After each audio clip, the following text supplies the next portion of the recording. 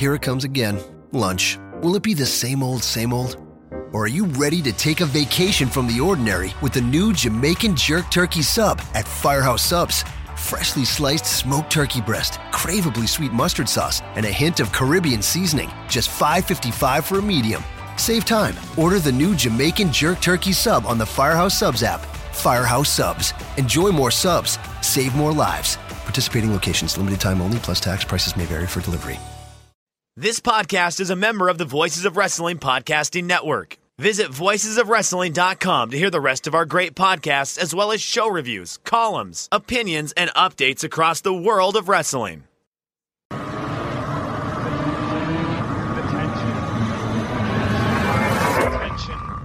Do I have everybody's attention now?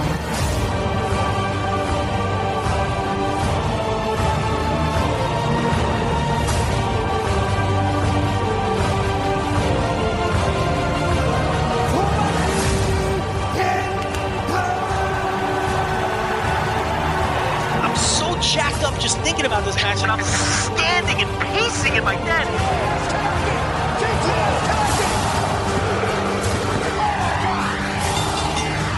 He's just Makazi now. He's not okay, so he's not a kid anymore. He's a boy. He's a man. He's man Makazi.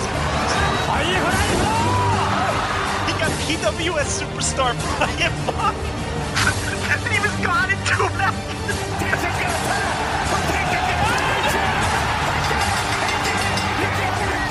So Ingobernales.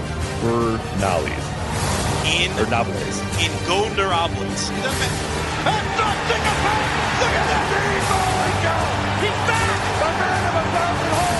You're missing a B there, but that's okay. There's a B? This is what I'm talking about. These letters don't go together. Oh, you're having a wank, are you? And it's like, no!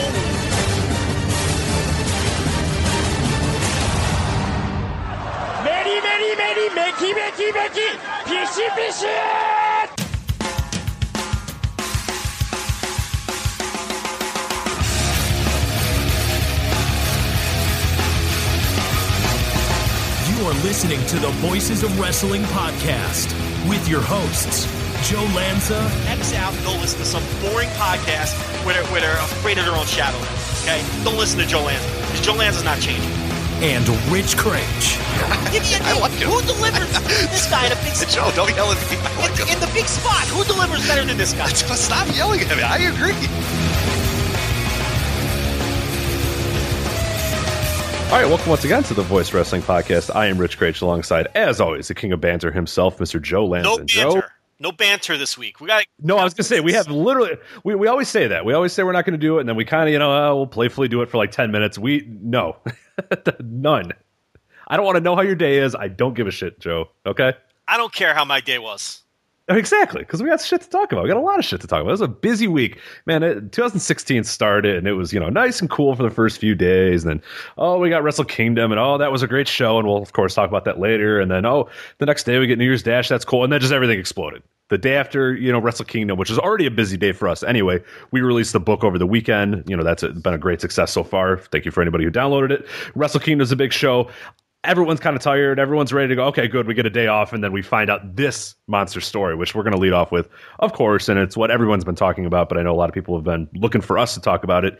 It's the WWE talent raid, I guess, of New Japan talent. We have a little bit of a timeline here that we'll kind of go through. Brandon Howard on our forums did it, which is a pretty good way to sort of tell the story of how everything began. But maybe I'll get your first thoughts. What do you think of this? Obviously, the big story, AJ Styles, Shinsuke Nakamura, Doc Gallows, Carl Anderson on their way to WWE, gave their notice to New Japan. Looks like there might be some other guys following him. But as far as what we're going to talk about those 4 guys, particularly, I think, 2 guys, and that's Styles and Nakamura. What are your overall thoughts when you saw the story on Monday?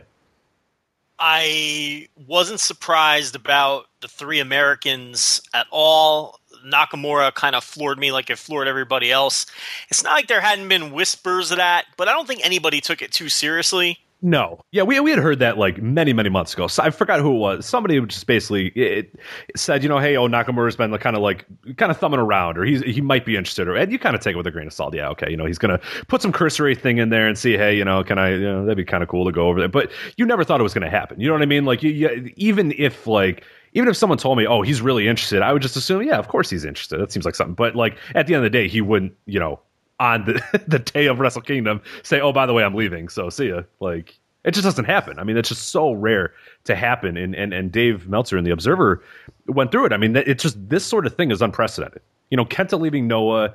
Yeah, but that was Noah. Noah was not in a good place at that point. And, but this is like the top star of the top promotion in Japan going, oh, by the way, see ya. And not to go to another promotion in Japan. It's not like a Tenryu situation in the 90s or whatever.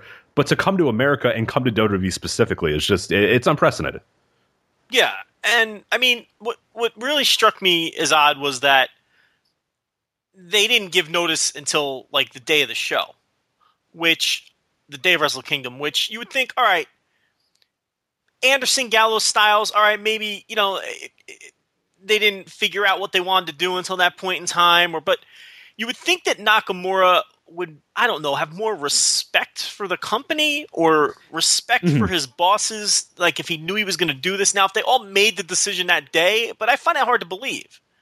And then with hindsight being 2020, like I said, we've heard rumblings of this for a while and just didn't take it seriously. And then the other thing is, if you read between the lines with some of Nakamura's promos and things that he says to the papers, alluding to, being tired of the white belt. He said a million times about the Intercontinental title, and there's nothing more I could do with this white belt. And maybe it's just frustration to where he knew they were never going to push him as the top guy ever again. I've actually been pretty strong on that I didn't ever get the sense that he was ever going to get pushed as the top guy ever again. I thought he had his time, and it wasn't very successful, and they ultimately chose Tanahashi. Look, I'm cutting out a million details, but they ultimately chose Tanahashi, and it proved to be the correct decision. And and it's not that I don't think they didn't value Nakamura. Nakamura had a ton of value. Nakamura is a huge loss. I wrote about Nakamura in the book, and I really took a look. I don't know if you saw it or read it, but I took a look. I did, yes. Yeah, I mean, I studied, the shows that he headlined, and, and his drawing power, focusing on 2015, but you could really take it back to 2014 too. He's a guy who they counted on. You go back and look at some of the shows that he headlined for that company last year, and look at the support that he had on those shows. It was non-existent. There was one show. There was one show where the semi-main event was a junior tag team title match. I'm not making that up. A lot of times when he headlined, Tanahashi would be like fourth from the top in like a 6-man tag, or Okada would be in a tag match teaming with Yoshihashi. Or it would be a weak singles match with like Bad Luck Fale, or like a junior, like the highest placed junior tag title match was on a show that Nakamura headlined. They gave him no support because they knew he could carry those shows, and they knew he was a big enough star to do that. They were just never going to make him the man. He's been 1B. Let's face it. He's been 1B to Tanahashi's 1A. And now, do you think that's a good idea that he never was getting that opportunity, or never was, in your mind, going to get that opportunity? Well, I think he could have. Look, if you, like I said, if you study his drawing record, I personally think he could have drawn at the top. Sure, yeah, I do too. But the thing is, they were determined to create this new star in Okada, and they were determined to do it by telling this 4-year story with Tanahashi. So getting Nakamura in the mix kind of disrupts that, no? You have AJ Styles in the mix as sort of the heel foil of both of them. How do you work Nakamura in too? And here's the other thing, Rich, and why bother? Because if he's already drawing for you with the secondary title and bringing money into the company, I think he could have, but I don't have a problem with the way they used them. Now, I will say this. I think this year, 2016, if he would have stayed, he would have ultimately had a feud with Okada. I think that's everybody kind of went that way as well. That during the summer at some point, or you could even make the case that even Wrestle Kingdom could have been built up to being that Nakamura Okada match that we had it at the finals of the G1 a few years ago, but it's still been a fairly protected match that I think only at G1s. 2012, exactly. Which no one remembers. For whatever reason, it just wasn't a very memorable match. Then they didn't wrestle in 2013. Then 2014 in the Seibu Dome, the great match. that we all remember. And then this year, the great semifinal. Well, of course, not yes, semifinal, right. but where the winner moves on. Essentially a semifinal. So it's always been in the G1 because, of course, they're stablemates. But I feel like that's the direction they were ultimately going to go this year, and that's the giant hole that it leaves. He's a huge loss. Anderson and Gallows, they're just depth. They mean nothing. I agree. Yeah, look, Anderson, especially Gallows. Gallows means zilch. Losing Doc Gallows is, you could have lost Juice Robinson and it's the same effect in my opinion. It means absolutely nothing losing Doc Gallows. Doc Gallows, like you always say, is the greatest worker in wrestling. This guy attached himself to Carl Anderson, attached himself to Bullet Club, worked at half speed for 2 years until the last 2 shows. We'll get into that later. Yeah, he was great. All of a sudden, he's super worker. Mr. Tryout there. Yeah, no, I don't know what the hell that was. Yeah, and Anderson was looking good too. He was all slim and tanned and ready to go. Yeah. It's like, Jesus. Got his wife some bookings in the meantime, a couple of times a year in New Japan. And now he's parlaying that into getting back into they never take anybody back. And now especially Festus. Like, you know what I mean? Like, this guy's the greatest worker in wrestling. You're absolutely right. But so losing those guys, and look, Carl Anderson, he was there forever. He was a good soldier for a lot of years. Look, people move on. I always thought they could do more with him in a singles capacity, and I was hoping, and I think I even wrote it in the book as well. I did both their profiles. I talked about this year being a year where Anderson maybe could finally sort of break off a little bit, let Gallows do whatever the hell Gallows is going to do, or go back to America. And Anderson maybe at some point can get some sort of single stuff, whether it be IC title. I didn't know what it was, but I said, this is a good opportunity because this is a guy who's, like you said, he's been a solid hand. We saw every time that he's put in a position in a singles match, he delivers and delivers big. Well, turns out, probably more tags in his future, which is fine. But yeah, overall though, those two are not a big loss. And then I think you were going to get to Styles here next.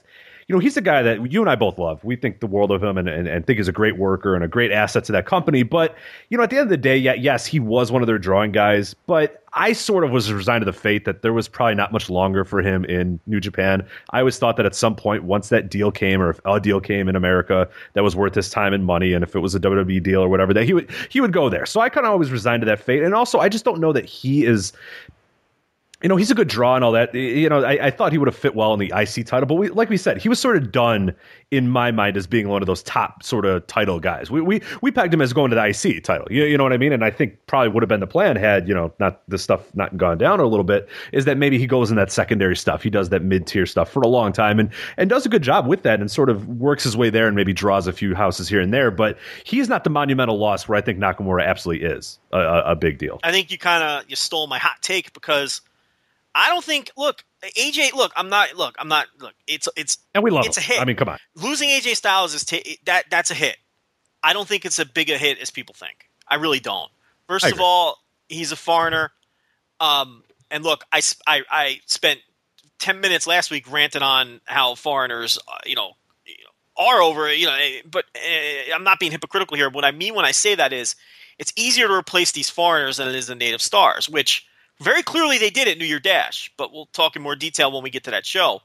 But the thing with Styles is it's a loss, but I really don't think it's an enormous loss because I think they have a guy who can step right into his role and potentially be an even bigger draw.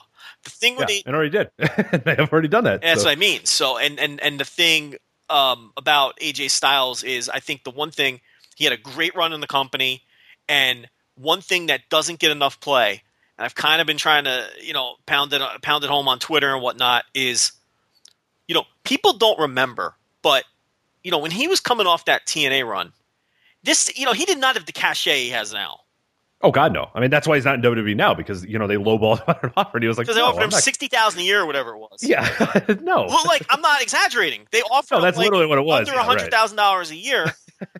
Because because he was coming off that run in TNA where towards the end they just used him like shit, and that's an understatement. Had never drawn money in his life,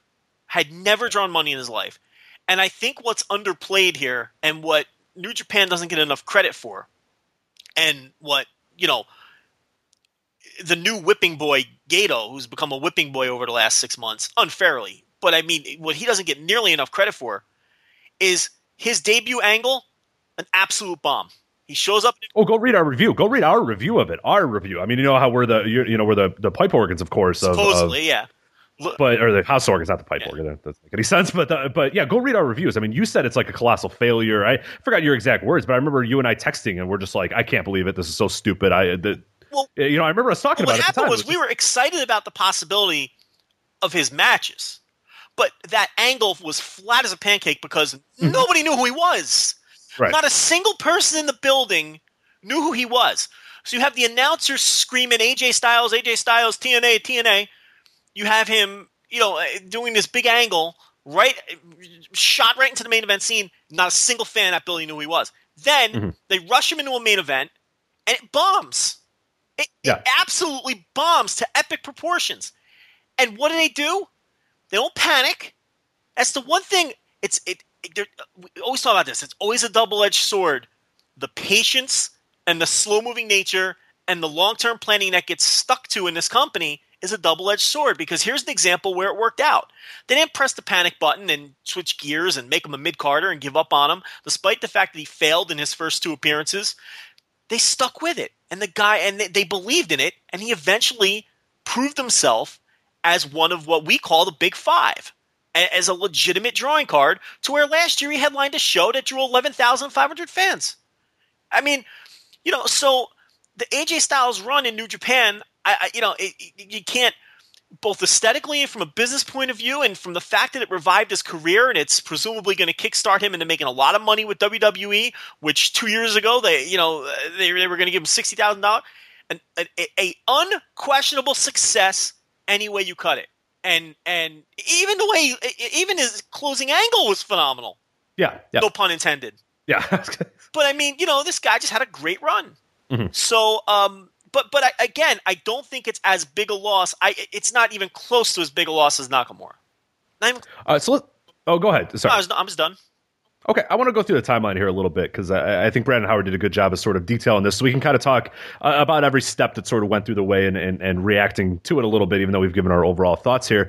But this is on our forums, voicewrestling.com/forums, if you want to check these out. But basically, the timeline to get an idea of when all this stuff happened, because it's still a little cloudy. I think most people get it now, but it's still the clarification is definitely necessary. To sort of understand why things are the way they are and all that sort of stuff. So we'd start off January 4th. It's the afternoon. Before the Tokyo Dome begins, the Tokyo Dome show, Wrestle Kingdom 10. Of course, we'll talk about that a little bit later. Nakamura, AJ Styles, Carl Anderson, Doc Gallows give notice to New Japan that they are leaving the company. The afternoon, again, of Eastern Standard Time of January 4th. So our time in the afternoon. Court Bauer of MLW breaks the news that Styles, Nakamura, and Anderson Gallows are leaving.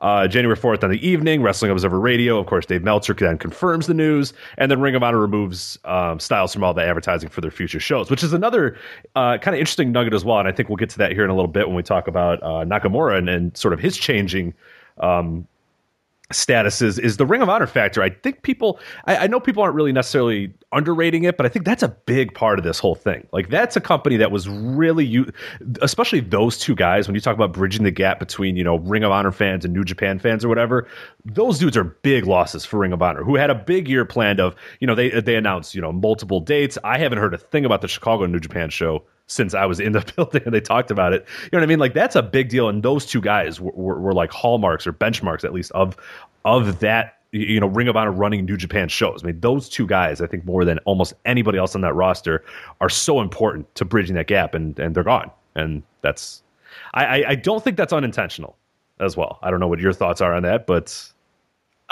in terms of what not being unintentional, of a deliberate target of those two guys, and then the timing of when those two.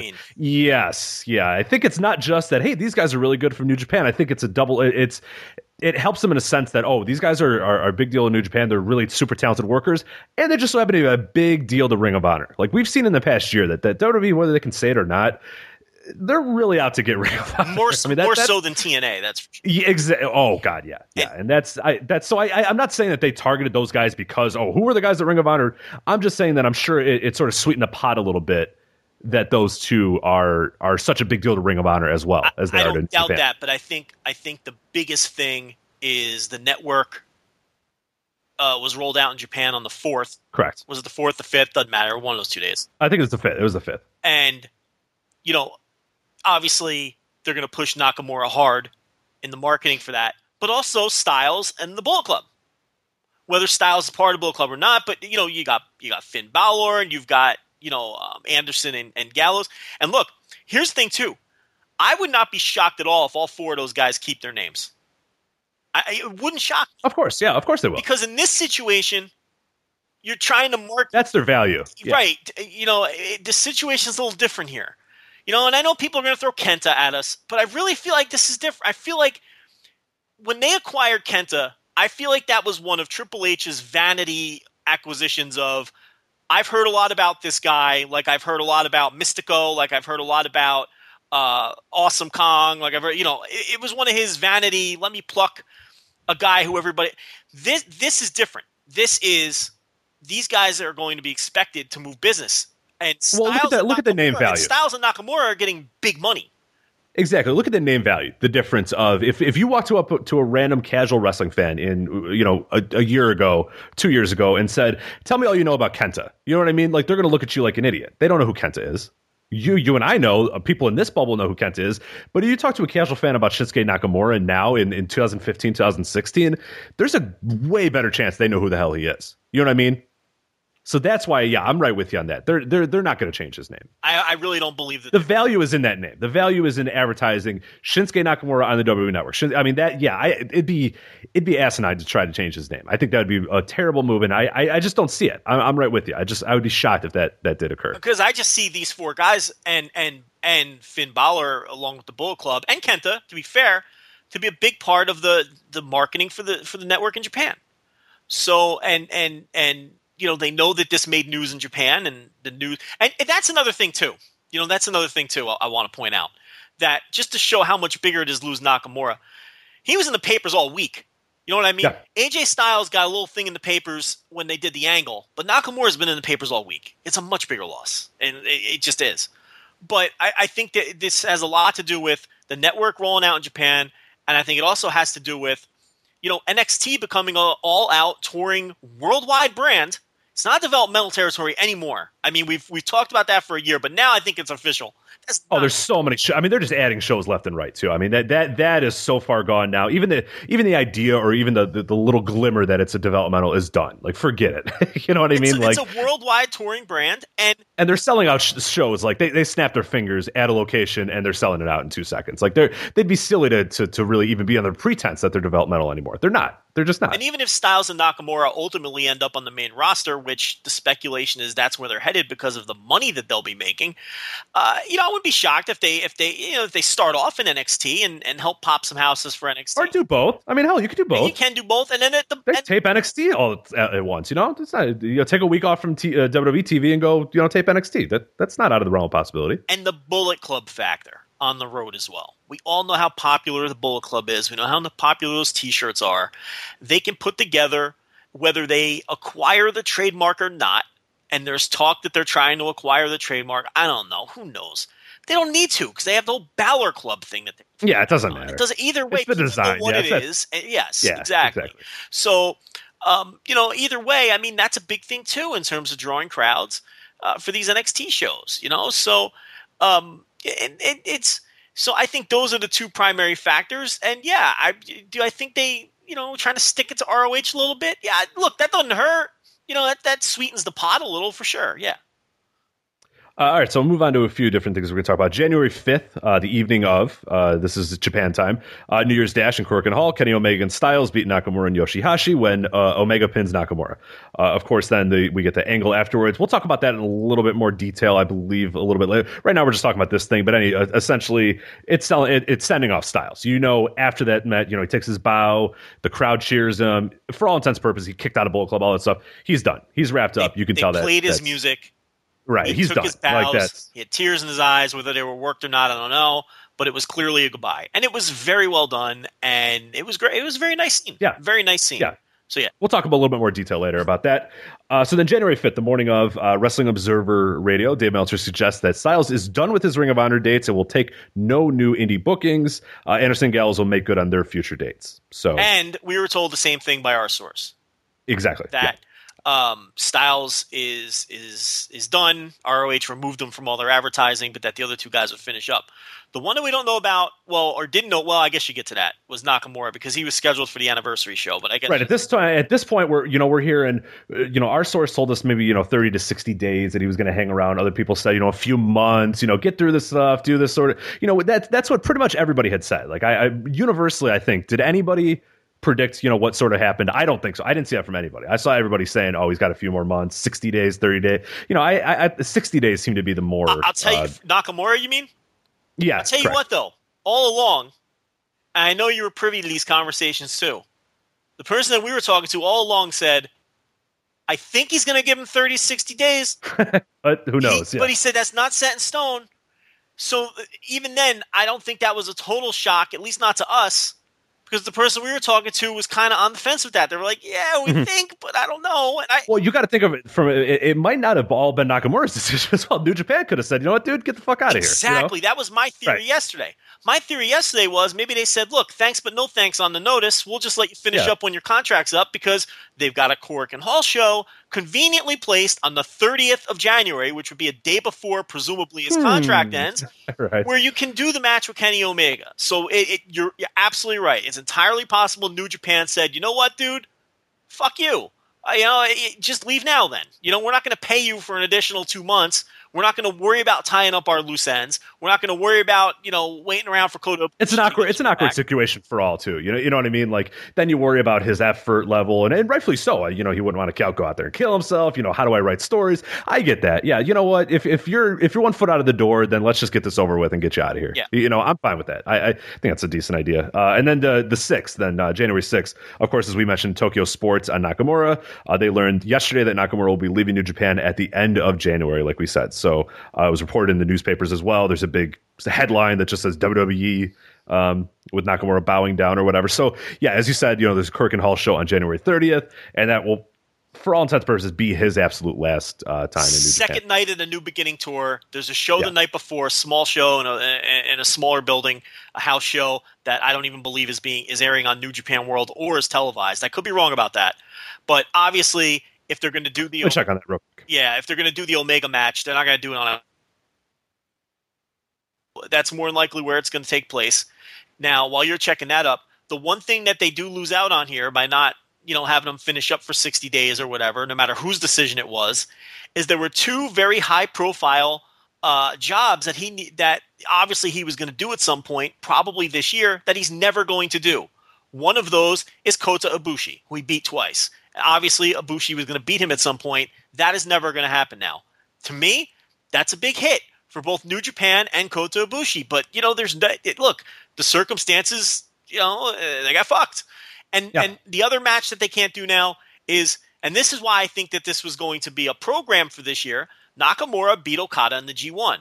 That obviously was not an accident, because Goto beating Okada in the G1 wasn't even an accident. That was obviously planned to be Okada's first time killer opponent after he got done with Tanahashi. He also lost to Nakamura in the G1 that we mentioned earlier. So I kind of feel like some point this year, Okada was going to beat Nakamura to avenge that loss as well.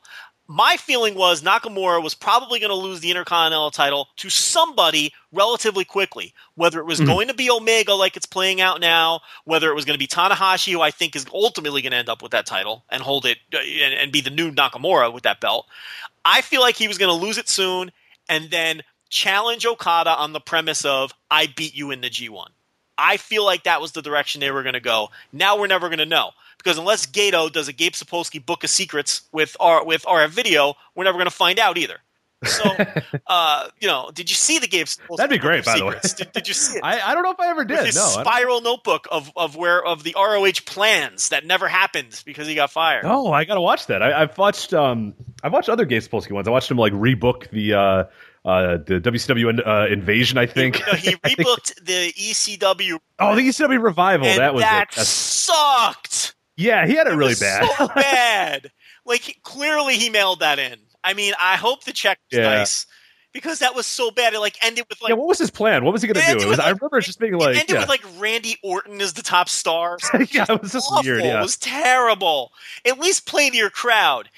Maybe it was Cornette that did the invasion. I forgot which one. Those all kind of blend together. Yeah, and none of them were any good.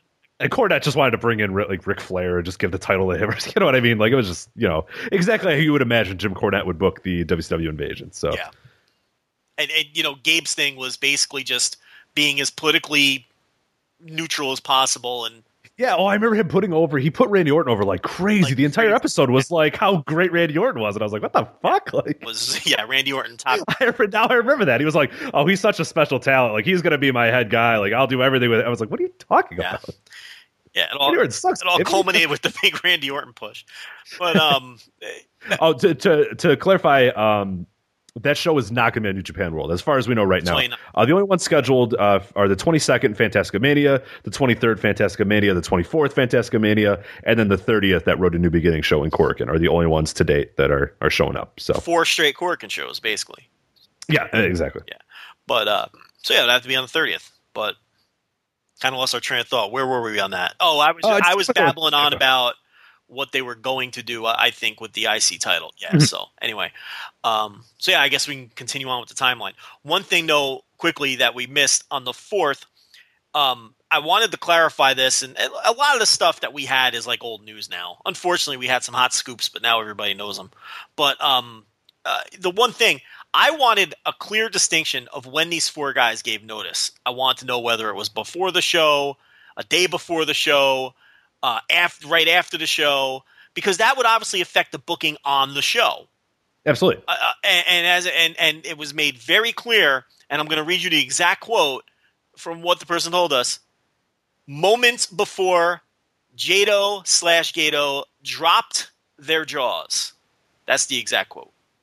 So they were completely floored by this. And, obviously, probably more so due to Nakamura than the other guys. But so there you go. Dropped their jaws. Yeah. Which, and I'm with you. You said at the beginning, that seems kind of icky. Don't. Whatever. it's wrestling. You know what I mean? It's pro wrestling. It is what it is. We'll go on to the rest of the timeline here. Not too much else. This is kind of other stuff. But quickly, the point here being, they then didn't change any of the booking for the show because it was too late. So Wrestle Kingdom happened. I think that's important to note. Mm-hmm. By what everyone can tell, everything that happened on Wrestle Kingdom is what would have happened on Wrestle Kingdom whether they gave notice or not. It was after Wrestle Kingdom that everything went into chaos, no pun intended. Everything went into disarray and plans changed. But go ahead. Right, yeah, no, so for clarification, Guns and Gallows didn't lose their tag titles because that was going to happen anyway. The Styles Nakamura, that one, I almost kind of think, because that was a wash regardless of what you did, you know what I mean? Like, either of those guys who won, I kind of felt like the planned prop might have been Styles winning. I don't know, I still kind of feel that way. We were flat out told that the booking of that show didn't change. That one, I mean, who knows? Yeah, that one, and that could have waited another month. Honestly, if they really wanted to, they could have said, hey, we'll do this rematch on, X or whatever, on this date or whatever. But who knows? Yeah, regardless, the booking didn't I honestly don't feel that title was going to Styles. I really feel it was going to Tanahashi eventually. So Nakamura would just hold on to it, lose it to someone else. I don't feel like. What would have been the long term for Styles though? If he stayed on a year though, that's where I always have the trouble with figure out because he lost to Nakamura. If he would have beaten Nakamura, then it would have been all right. They're gonna do the usual trade the titles over the course of 8 months. You know what I mean? But he lost because there's no plan for him if he lose. Like if he's here this year and he lost that, it's just like That's why I think. See, the thing with Styles is everyone kind of figured he was going to leave. And exactly, that's I think the bigger point is that there was always sort of this idea that hey, we're on borrowed time with Styles. This is why my theory is that the Omega angle was happening regardless. I really believe that. Maybe not the night that it happened, but it wasn't going to be 10 months from now. I really feel like that was coming imminently. I really do.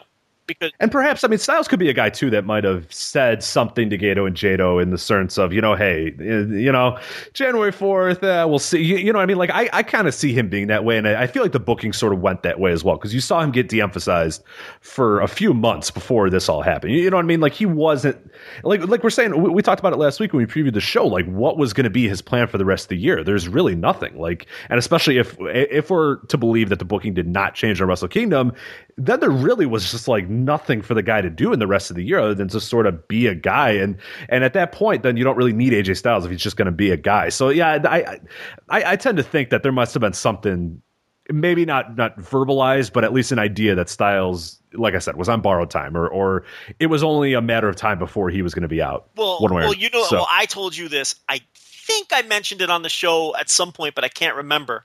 I definitely didn't make a big deal out of it. But I think I did say it on the show. I talked to someone who tried to book him for WrestleMania weekend months ago, and he was not taking bookings for WrestleMania weekend. And everybody found keeping his options, keeping his options open. Yeah. So because Invasion Attack is after you could work WrestleMania this year. You can work WrestleMania weekend and then go to Invasion Attack, right? Because it's a tight squeeze. But I think Invasion Attack's the 10th. I think. So there's some time in between. And Styles, and this was months ago. This was like at least 2 months ago.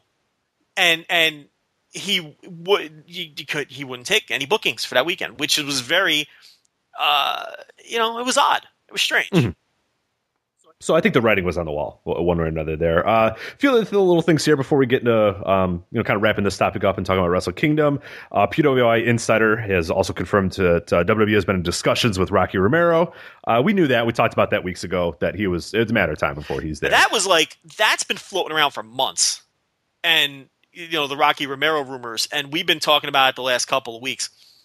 The only thing we can kind of add to that is I flat out asked somebody who would definitely know. Someone who knows the man, someone who would know. Just put it that way. I said, "What is the deal? Everyone's talking about these other four. What about Rocky Romero?" And I'm going to read you the exact quote again because the wording of this is very important. He was offered a New Japan Pro Wrestling deal for 2016. End quote. Doesn't say he signed anything. All it says is he was offered a New Japan Pro Wrestling deal for 2016, end quote. Now, it's very well known. I don't think it's any kind of breaking news. Romero wants like the player coach deal. Yeah. Where, you go to NXT, you work the shows, but you also are pseudo office. And those are not easy to come by. And I think he'd be very well suited for that. Oh, absolutely. Yeah, I mean, if and again, like I think a lot of people got the idea, and I'm not saying that we broke the story for people, but I think a lot of casual fans, I remember hearing about this, from feedback on this article. Matt Shreby wrote that article a few months ago about Rocky Romero, and people forget like how many places this guy's been, how many people he's worked with, who he trained with, like what you know what I mean? Like that guy's career, he's just got so many different styles, so many backgrounds, so many like companies, so many places around the world. Like it's insane how far that guy has traveled and what he's done in this wrestling business. I think we sort of take it for granted because it's just sort of Rocky Romero and he's just kind of been there. But it's really something that in that article I thought he did a really good job of it, and especially interviewing Rocky Romero and talking to him during it, of a guy who's just so well traveled that he'd be a perfect fit for that company, being that coach. And also still working because he can still go. So, I mean, you obviously want to utilize that if you can. But, yeah, as a coach, I mean, there's probably nobody better than him. And I feel like he's really a great trainer as well. He's got a ton of charisma, and that's something he has improved upon as his career has moved along. And he's obviously an excellent worker. And everybody seems to get along with him, too. I mean, almost everybody that I've ever talked to who's ever interacted with him says that they enjoy his company. So, and it seems like a cool guy, too. Anytime you hear him on whatever random podcast or whatever, he seems like a super down-to-earth, like, super cool guy. Like, did a bunch of acting and, like, voiceover work and different stuff like that. Like, he's just a guy who seems to really enjoy just living life, you know what I mean? Like, so yeah, it'd be perfect for that role. And doesn't seem like he doesn't take it too serious either, and that's sort of the vibe of NXT that I've seen from a little bit. Is in the post Demott era, let's get guys that aren't quite as what you mean by that is he doesn't take himself too seriously. Yeah, exactly. Yeah, like he doesn't come off like a guy who's a mark for himself. Is what you're getting at, and I think he probably understands his limitations. He's really short. I saw him. I went to a Lucha Libre USA show. Do you remember that? Lucha, of course from I do, MTV. yeah. And I went to one of those shows, and he was part of that. And they did a battle royal with, they were kind of the forerunners with the mixed stuff before Lucha Underground, with the minis and the women and the men all working together or whatever. And Rich, I was 10 feet from the man, and he was barely taller than the minis. I mean, I pissed next to Rocky Romero. I thought I told this story. Oh yeah, before. You did. He's like 5'4", 5'5". I did not think. I honestly did not think he was a wrestler until I went to the mirror. I'm standing next to him, and he's a guy in decent shape or whatever. I think he's wearing like basketball shorts or whatever. I think it was after his match had happened or whatever. He was peeing next to me or whatever. I was going, okay, and then he gets in the mirror, and I look and I go, shit, that's Rocky Romero. And like, I'm not kidding. Like, I'm 6 foot.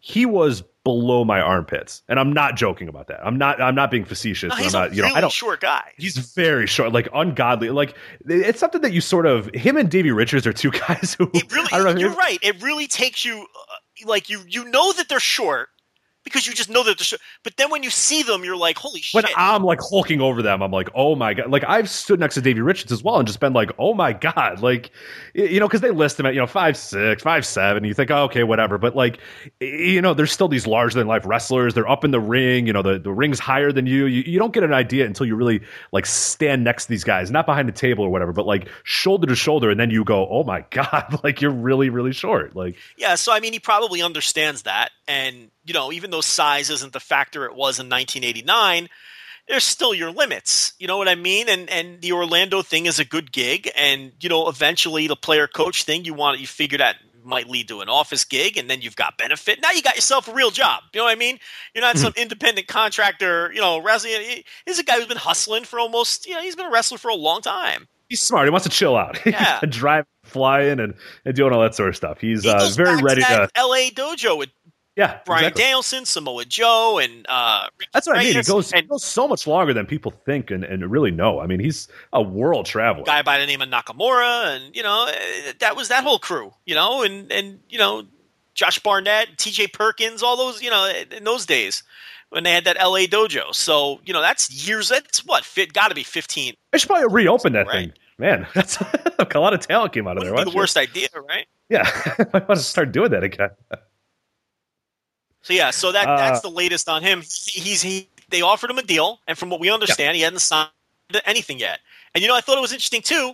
You got Matt Sydal throwing his name out. Did you see his tweet the other day? Oh yeah. His bowling contract offers. I forgot what his exact thing was. So he's got some different, some different contracts on the table. Presumably one from New Japan.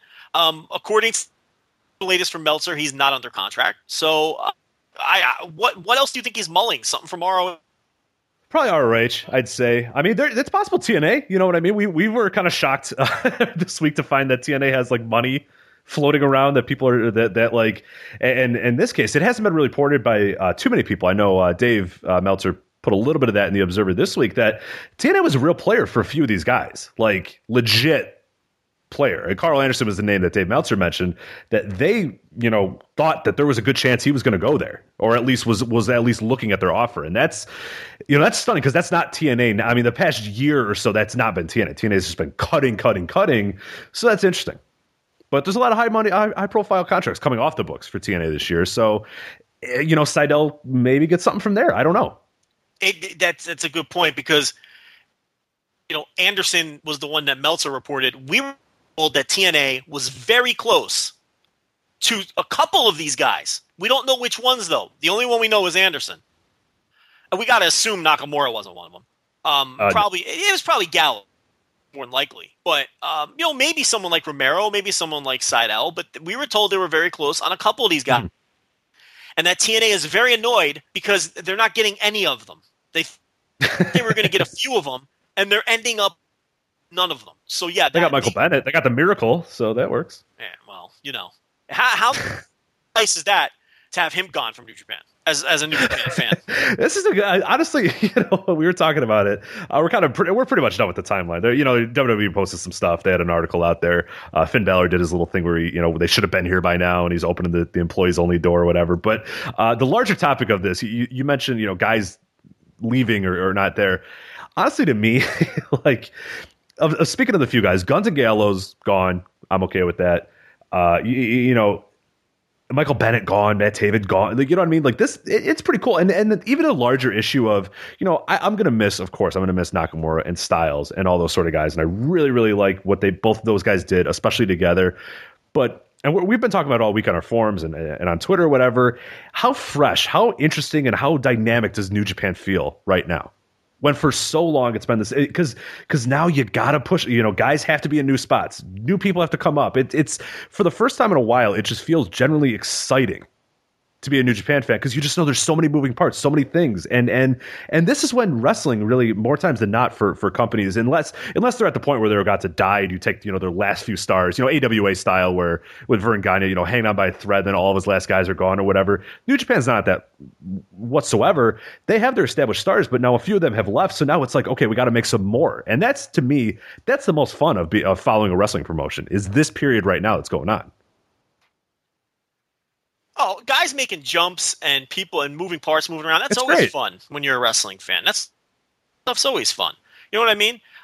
So yeah, I agree. I mean, this is an exciting time because it feels like there's news every day and there's all these different moving parts. And yeah, I do think it's a lot of fun. And, you look at New Japan kind of moving forward and, this is where the incredible depth that they've had is really going to serve them well in terms of people stepping into these roles. There's this sky is falling thing from some circles. Other circles are being more reserved. See, I don't think they have people to step up into these roles. But what the problem is now, all of that depth that they had underneath, your Naito's, your Shibatas, your Gotos, your Omegas, those were your depth guys before, who were on that next level. Now those guys have to be guys. And what New Japan is lacking now is the depth. So now they replenish their depth. I'm not so much worried about guys replacing Styles and Nakamura as much as I'm worried about them replacing the depth, because now all of that depth that they stockpiled and acquired are moving up into that role, and now they got to replace those guys, which is, is a tricky deal too. That's almost, it's comparable to replacing the guys at the top, because now you got to start all over. They're just kind of sitting on these guys, and that was a big complaint from a lot of people. Move some of them up, do something with them. Well, now they have to, but now who replaces those guys on the bench? Right. Now they're not as deep as, and that's where losing guys like Anderson and Gallows a little bit hurt, because now you don't. Right. Because Anderson was one of those guys too, a depth guy. Yeah, we've talked about this a lot, is that you look at, especially when we're talking about young lions or whatever, that a lot of these young lions are super talented or whatever, and we would say, Yohei Komatsu is better than, half the guys underneath. Like, you look at those lower card guys that New Japan has, that's the problem, is your Yoshihashis, your Yujiros, those sort of guys now become so much more valuable, and that's not good. Those guys are not important. Good. You know what I mean? Like, are important, not valuable. Yeah, that's where you really, I think it's going to hurt, is that, you got your good crop of young lions, and they'll have their good little, undercard matches or whatever. Here's the thing. Stop with the young. People have to stop with that. It doesn't work like that. They're not going to turn around and I heard that and earlier, push young lions. It's not what they do. Yeah, someone mentioned Cody Hall. You got to push him. No, they're not going to. Komatsu and Tanaka are going away. Forget that they exist, because they're not coming back anytime soon. Okay? At least a year, minimum. Right. Okay? They're not going to push David Finlay. Stop. You can wish for it all you want. That's not how it works. It just isn't. You have to just, whether that's right or wrong, whether they need to change or not, that's irrelevant. The point is that's not going to happen. So stop. That's not happening. But when you look here, let's take a look at it this way, Rich, because I did this earlier. They had their big five because they had five firmly established top draws, right? Tanahashi, Nakamura, Okada, AJ, and Ibushi. You would agree with that, right? We talked about that for months and months and months. Okay, they've all drawn at the top level. So you eliminate Nakamura and AJ. Okay, now it's not just a matter of replacing Nakamura and AJ. You're replacing roles, because there's other people that have different roles too now. Tanahashi was clearly the top dog, whether he had the title or not, for all this time, but Okada is taking Tanahashi's role. I think everyone would agree with that. Okada is now being relied upon as the ace, both symbolically and realistically. So Tanahashi is replaced by Okada. You have Nakamura. He's gone. So who's that 1B now? That 1B is going to be Tanahashi. And I really think people are going to be disappointed. If you think Tanahashi's going away, I think you're going to be very disappointed. Hiroshi Tanahashi is going to main event a shit ton of pay-per-views. And now more than ever. and just like Nakamura did. And I believe it's going to be at that Intercontinental level, because you can't have him in the heavyweight title level anymore, because that's over with. But I believe it's going to be at the Intercontinental level. And, Meltzer seems to think they're going to go back to Tanahashi versus Okada. I completely disagree with that. I do too, yeah. That's over. That story is done. That story's done, and Dave is underestimating some of these other guys we're about to talk about. So I think that's why he thinks that. But Tanahashi is going to take that Nakamura role. Then the old Okada role, which was grooming the next guy, or, the 1C or whatever you want to call it. I believe that'll be Ibushi when he comes back. He re-signed. He's not getting the neck surgery. He's not getting the neck surgery. It's another thing Dave said. He's not getting the neck surgery. Let me make that clear. He's not getting neck surgery. He's not going to be out a year. He's going to come back at some point this year. I think he slides into that Okada role, and I think that's something Meltzer was right about. You have to push Ibushi to the moon now. Absolutely. No more of this fucking around. First thing first, when he comes in, go crazy with him. He's got to be your Okada now. Because before, I was kind of on an island. I was like, you know what? He draws anyway. Who cares? You know what I mean? But now it's out the window. You got to push him now. Yeah, he's got to get a push. He's got to win matches. He can't just headline him on cards and beat him all the time. Now you got to push this guy. So I think he's in the Okada role. Obviously, Kenny Omega steps into the AJ Styles role, and honestly, I don't think that's going to miss a beat. I really don't. Because, look, Rich, we talked about this when they signed Kenny Omega. We told everybody. Which, by the way, all of our predictions, even though we were wrong for 2 years, were all right on the same day. So I'll take that as credit, where AJ Styles turned face and Kenny Omega became a heavyweight. All in one day. So and finally redeemed. They didn't leave. That, you know what? We finally, after 2 years of predicting it, almost every pay-per-view, I finally got it right. So there. Well, I know you're being a little facetious, but I'm joking. But also the fact that we've been talking about how this issue of them not creating stars and having no depth was total bullshit has all played out and proven us right too. And we're going right through it. Okay? Omega's going to step in and replace AJ, and like we've been saying from the day that they signed Kenny Omega, he did not come to this company to fuck around with Kushida in junior title matches. That was the way to ease him in, but we told anyone who would listen. Some did, some didn't. Some who've been following Japan already knew. We didn't have to tell them. This guy was a legitimate drawing star when he got here. He was depth. And now this is where you use your depth. When you lose some of your top guys come off the bench and step in. And that's what they're doing. And look, and the difference between Omega and Styles, like we talked about earlier, they really had to push it with Styles. And they really had to take a chance with Styles. You don't have to do it with Omega. He's drawn bigger sumo hall houses than some of these guys we talked about have done for New Japan. And he did it in 2008 and 2009. He's a legitimate draw already. He has a fan base. I don't worry about Omega stepping in for Styles. I don't. I knew this was going to... Look, this was going to happen eventually anyway. Oh, they created a star on that first night anyway. Like, let's be honest. Like, listen to that crowd. Listen to that Hurricane crowd. Listen to the hype that's been around. I mean, he has been a central figure of people discussing it. That crowd went nuts. Like, they achieved so much in that one night already with him that, yeah, I'm right with you, too. I think he's going to be almost a near seamless transition between. I don't know if he's going to be the worker. I think he's great. I know there's a lot of people that don't. Maybe he's not on that high level of Styles, but give the guy time. I think he's going to be absolutely there. I mean, we talked about it I talked about it. I was a guest on Japanese Audio Wrestling on Fight Network this week, and I talked about, look at his work this past week. I mean, that's a guy who now that, he's not a guy who I think loafs when he's not motivated. It's not like a Shelton Benjamin situation. But you saw in this week at that New Year's Dash show, and even on Wrestle Kingdom to an extent, but I think particularly in that New Year's Dash show, a guy that understands, okay, I'm in a big spot now. And worked his ass off. That New Year's Dash, he was so far and away the best worker in that match. You know what I mean? Like, I'm not being facetious either. I agree. He worked his ass. Like, you could tell that, and you knew something was up. I mean, when I watched him in this match, I'm going, holy fuck, what got into Kenny Omega?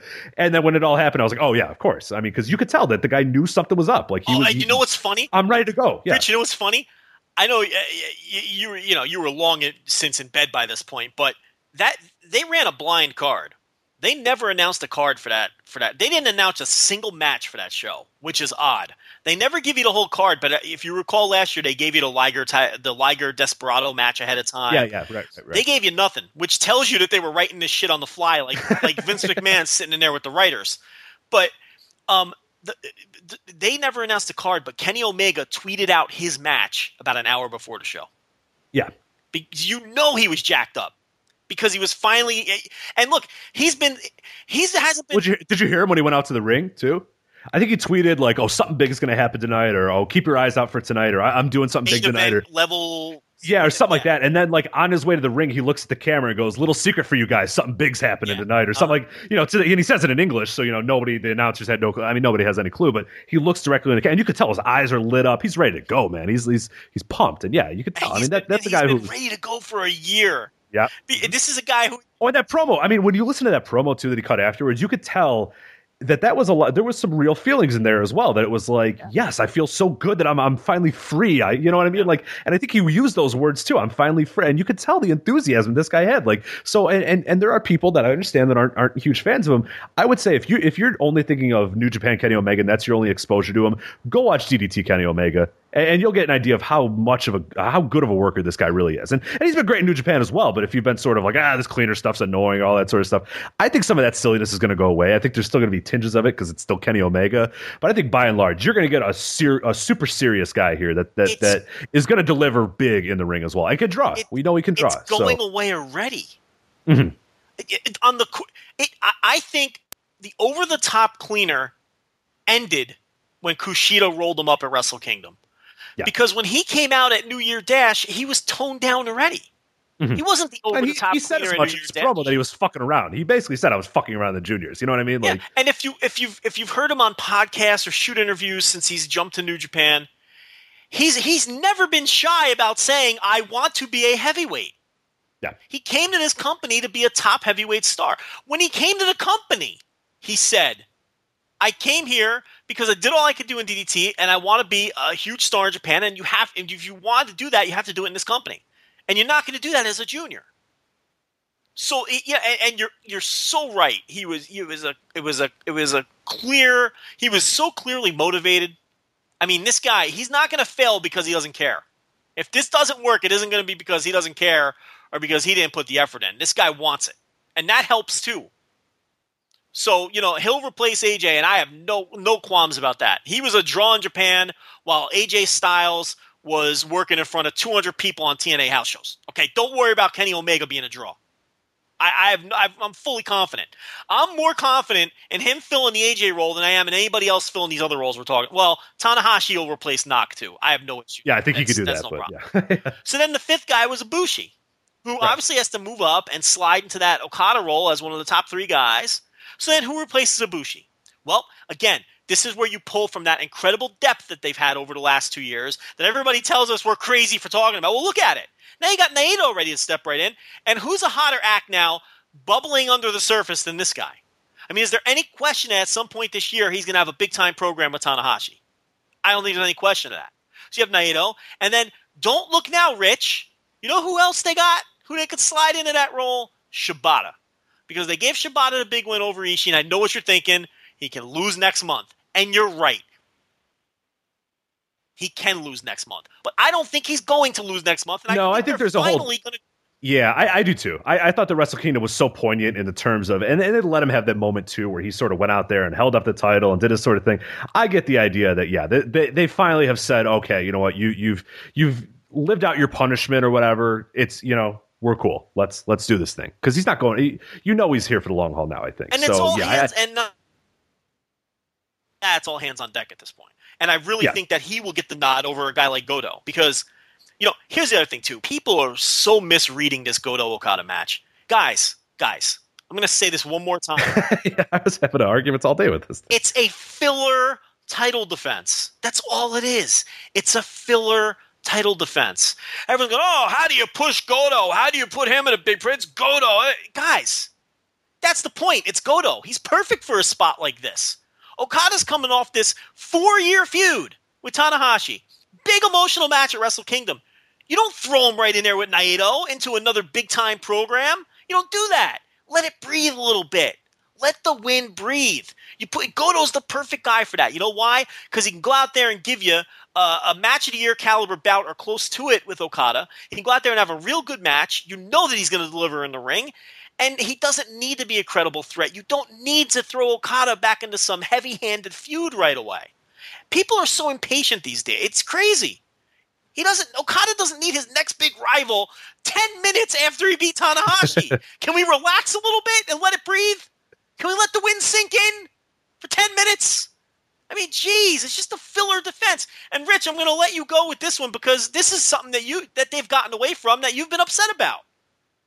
Yeah, exactly. No, I talked about the first Okada run. I thought that's what's established him so much better is that he was going through these older guys and these random, Kojima getting a title shot, Makabe, those, whatever. It doesn't need to be like every title match doesn't have to be. I think that's the best thing. I wish every company would do that from time to time. I like the idea of just a champion fighting a random guy, sometimes. It's fine, but Goto isn't a random guy. That's the other funny thing too is that Goto won at the G1. So and said as much in his promo, said, I deserve a title shot, right? Like I beat you at the G1, and I just beat Naito.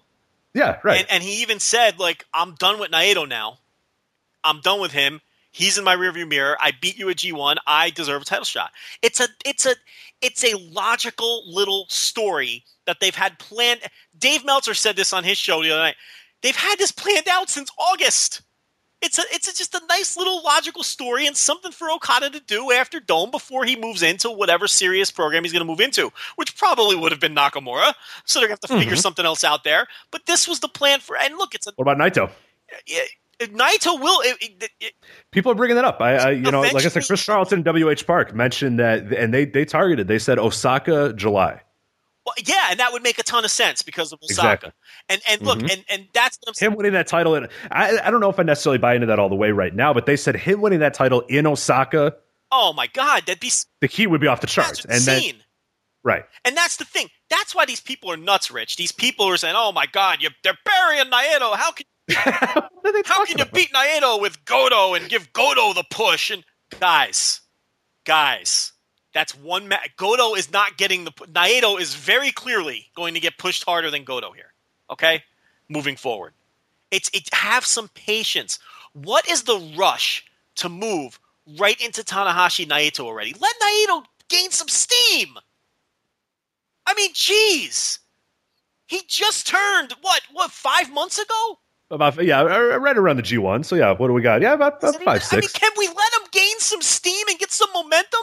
Well, he's finally building up his little stable as well. He was by himself for a long time. Now he's got Bushi. Bushi's been, that's a month or two. Let's way too. Why would you do that at New Beginning? First of all, it's a B show, a B pay-per-view. It's a big show. They're big shows, but they're B pay-per-view. It's not Invasion Attack. It's not, you know what I mean? It's not the G1 final. It's not King of Pro Wrestling. It's a B pay-per-view.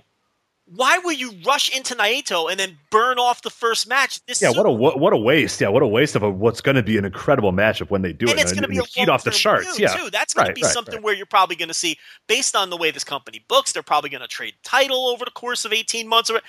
Why would you rush right into that now? People just aren't patient anymore. It's crazy, the lack of patience that people show, and the overreactions sometimes when you just take a step back and look at the macro instead of the micro sometimes. Mm-hmm. It's fucking Hiroki Goto.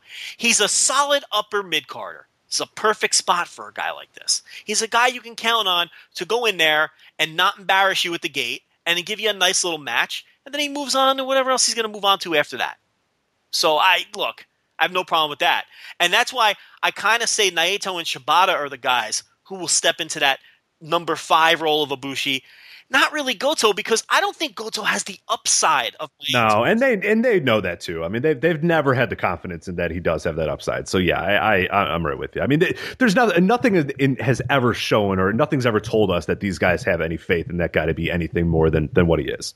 Which is Sheamus, which is you said Sheamus, yeah, exactly. I think that's the best comp. Unfortunately, WWE thinks continues to think Sheamus is, but they don't. They just he's good to have these random spot title matches here and there, and that's it. That's fine. You need that sometimes. It's okay. Upper mid card guy, good worker, no pushable dude, but and it's like Naito feels like a whole new – if he's fresh now because he's of the whole new character. And Shibata has never been pushed, hard. And there's a lot there with Shibata too. Untapped potential with Shibata, which people have been screaming about for years. So I really feel like now here's the problem. Okay, so we step these guys into these roles that were previously occupied. Now the problem, like I said before, Rich, is the depth. Now who do you have on the bench? That's a problem now. Because now you have guys who are just way too young and way too young or way too underdeveloped to where if two more guys left, you're really fucked. Because the guys behind this crew now are people like Tama Tonga and Michael Elgin, who look, maybe down the line, these guys. Not Tonga might not. God only knows about Tonga too. You know what I mean? Like him and Fale. But the latest is they're kind of maybe just angling for leverage. Yeah. But it's like, and maybe those guys will be ready at some point. But New Japan, I think they'll be okay at the top. It's the depth that I'm concerned with now, and that's where they got to build that depth back up. So well. I kind of this is a pretty decent exercise. I have the whole roster up here. I think it actually will go kind of quick. I'm trying to think of the best way to do this if we sort of go over these guys. And this is what Wikipedia lists as the heavyweight roster. I'm trying to think of the best way to tackle this, because I think there's a good way to do this where we sort of, will they maybe an idea of can they fill one of those roles that you're talking about? Maybe can they fill a depth role? Yeah, let's talk about are they completely worthless or can they fill a role? Can they be the guy on the bench who? Okay, all right, exactly. So let's do that. Worthless or can they fill a role? Okay. We'll go through. Here's who they have here. Bad Luck Fale. He's a guy who can main event once or twice a year. I think if pushed properly, he can be a depth guy. Yes. Mm-hmm. Okay, I agree. Captain of Japan. No, just a comedy guy. No, absolutely not. Right. Cody Hall, young boy. He's look, not now, and not for the next year or 2 years. I mean, no, not even close. Evil. He's going to have to. He is one of those guys where he's forced into that role. I mean, but he's still finding his way with the gimmick. And let me put it to you this way. If you have to push Evil, you're in trouble. Mm-hmm. Agreed. Especially where he's at right now. That's what I mean. Yeah, he needs about another year or so to kind of get himself back. He's got to find his footing in the gimmick. Yeah. But I tell you what, you know who's making him look real bad? Oh, Bushi is so fucking good. Bushi is a revelation. Oh my god, he's so good. This guy's incredible. So how much? This guy looks like a star, Rich. Rich, if this guy was 4 inches taller, he'd look like we'd be talking about him like push him. Suit black mask combo is like the greatest thing I've ever seen. He comes off like such a star. When it's out of nowhere stuff too, the mist is just like and the crowd just go. You can hear from the crowd like the gasps when he hits the mist is just like it's incredible. Rich, the way he's carrying himself. Yeah, I mean he's carrying himself like a star. And again, this is finally because they're giving the guy something to sink his fucking teeth into. You feel like Watanabe is uncomfortable with Evil right now. Mm-hmm. He's not comfortable in the role. Bushi has owned the role and is running with it, and he's just coming off like a star. It's just too bad he's a junior and he's tiny. Right. Hiroki Goto. We talked about him. Yeah, upper mid Carter. He can main event 2 or 3 times a year, and he is a depth guy. Yeah. Tanahashi, of course, talked about him. Move on. Tenzan, Hiroshi Tenzan. Can I lump him together with some other guys? Yeah, actually, sure. No, I don't want to do that yet. Tenzan, I will say, is too old and too immobile, and you cannot count on him for anything anymore. Agreed. I got the Briscoes. They're just kind of look. They've been there for 5 minutes. Right. They did very well in their 2 matches, but we can't evaluate them yet. No. Juice Robinson, young boy. Yeah, no. Got nothing there. Shibata, we talked about him already. Okada, of course.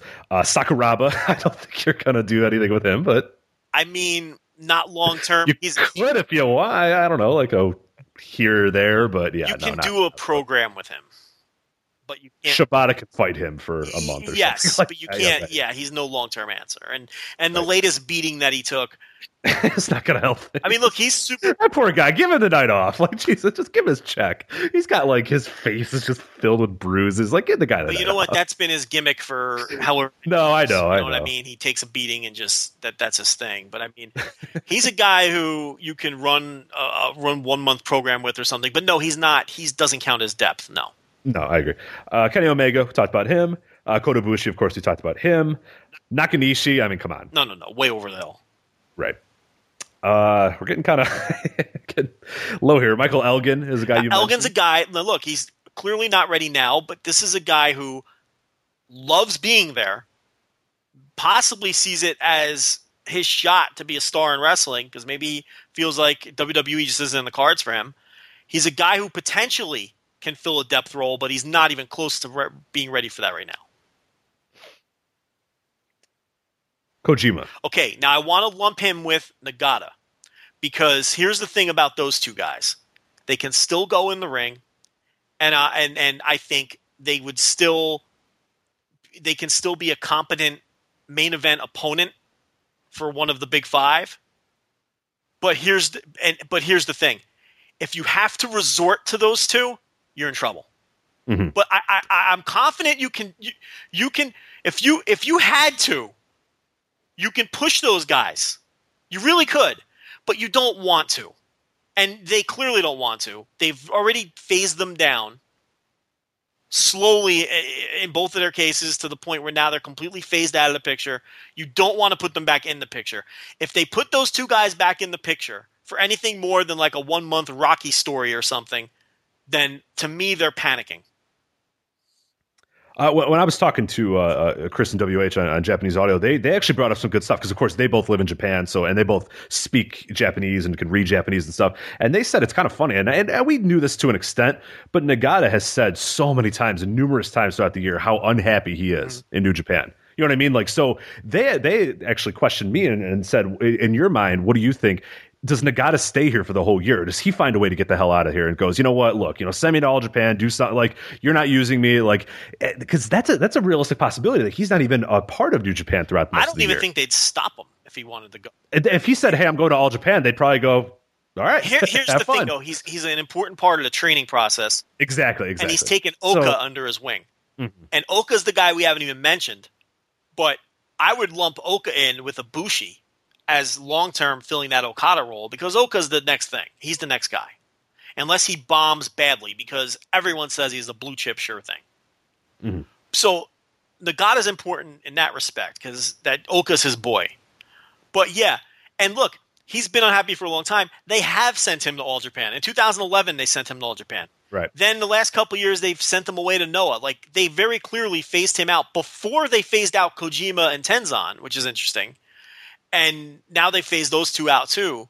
But for whatever reason, it's been the same story with him for years. It wouldn't surprise me if he wasn't with the company.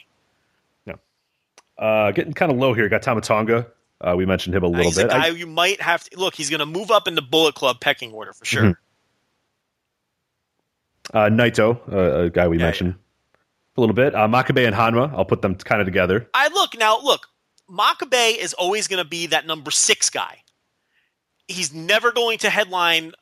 I shouldn't say never, but he's hardly ever going to headline an important show. But they use him to headline the smaller shows. Wrote about it in the book. Another plug for the book. Pick up the book and read that in depth. But because there's some data there, they will use him to headline smaller shows. When I say smaller shows, I mean bigger house shows, secondary New Beginnings, or what's the one in September called? I always forget. With the split show in September. Oh, God. Destruction? Yes. Is that the one you're talking about? Yeah, Destruction. Okay. So sometimes he'll headline the secondary Destruction like he did this year, or a big house show in a bigger building.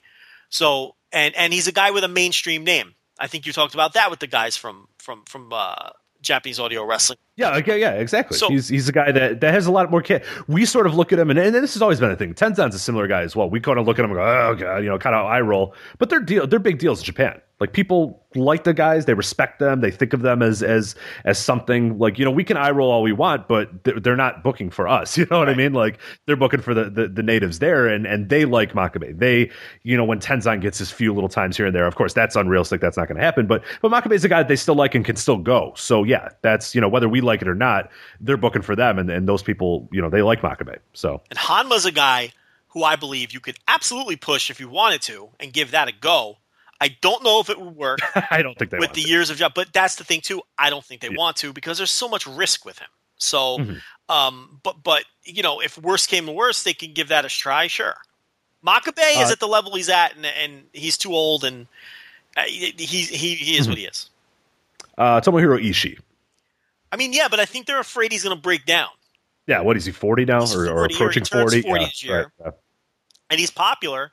And he's popular enough to be like a semi-main eventer or headline a smaller show. And I would say, I would count him as depth. I mean, if disaster struck and a couple guys got hurt, I could see them pushing Ishii. Because who else you can push? I'm right with you. Toru Yano. No. I mean, just a fun mid-carder, But not true depth. Not when we actually talk. Not when we're talking guys on the bench for the main event. No. Mm-hmm. Yoshihashi. No, I don't think they see him. No. I don't even see him getting much higher than the position he's in, maybe ever. He's not very good, so that's probably why. And then Yujiro Takahashi. I like Yoshihashi's work, but there's no charisma there. I know you can't. He's vanilla, yeah. He works hard, in my opinion. I think he works hard, but he has no charisma, so none at all. Yeah, and then Yujiro Takahashi, which, come on. Again, he's not someone I'd consider main event depth, no. So those are our heavyweights. By my count, we have Bad Luck Fale. Goto. Ishii. And the thing about those guys... And Michael Elgin. Yeah, I mean, he might be fourth. And maybe Kojima. You know what I mean? Like, that's really and then you're really getting desperate when you... And Tama Tonga. I mean, and that's not going to... come on. No, again, these guys need time. So it's the depth that they were so plentiful in that now is a problem. They haphazardly said, this whole stable, just go away. So then what's the answer? Do you raid Japanese companies? That's never been the way. With that said, it's pretty undeniable that DDT has been a pipeline. Mm-hmm. That's where they got Kenny Omega. Well, that's where they got Kota Ibushi, and Hirashima's sitting there. It's a good thing they're launching Lionsgate. I'll tell you that. Right. Well, let's talk about that. I mean, you got Lionsgate, which, and they've done this a few times, but I feel like this one's a little bit more serious. I think this one's going to stick. The Never stuff that, Yeah, Never turned in. They just stopped running Never shows after the tournament for the most part. And, years ago they had developmental shows too. I don't even remember the name. Was it Next or something like that? Or was that Dragon Gates? Dragon Gates is next. That's still the first of every month in the Dragon Gate Sanctuary. First of every month, Dragon Gate and NEX. What the hell was that New Japan one? I don't know what it's called. The Noah one is Sem. Even Noah has one, for God's sake. DDT obviously has one, which is very successful right now. They rolled theirs out last year, and they've got a shit ton of guys with potential. Here's the thing about the DDT guys, though. And look, I like those guys as much as everybody else does. I really do. I watch those shows, and I'm blown away by how good they are. But the one thing you have to remember, with the exception of Higuchi and maybe one or two other guys, they're charisma voids, and you can tell that those guys aren't going to be stars. They might be very good workers, and I'm probably going to get heat for this. But, Rich, when you watch those DDT shows, does anyone jump out at you as a future star with the exception of Higuchi, who looks like a mini Tenryu? I mean, but they all look like they could be great workers. And look, it's so hard to project when guys are 6 months into their career. I get it. But they jump off the page. And I don't mean, look, people are going to get mad at me, but what's new? Someone's always mad at me, so I'm just going to say it. There's a reason that those guys are in DDT and not New Japan.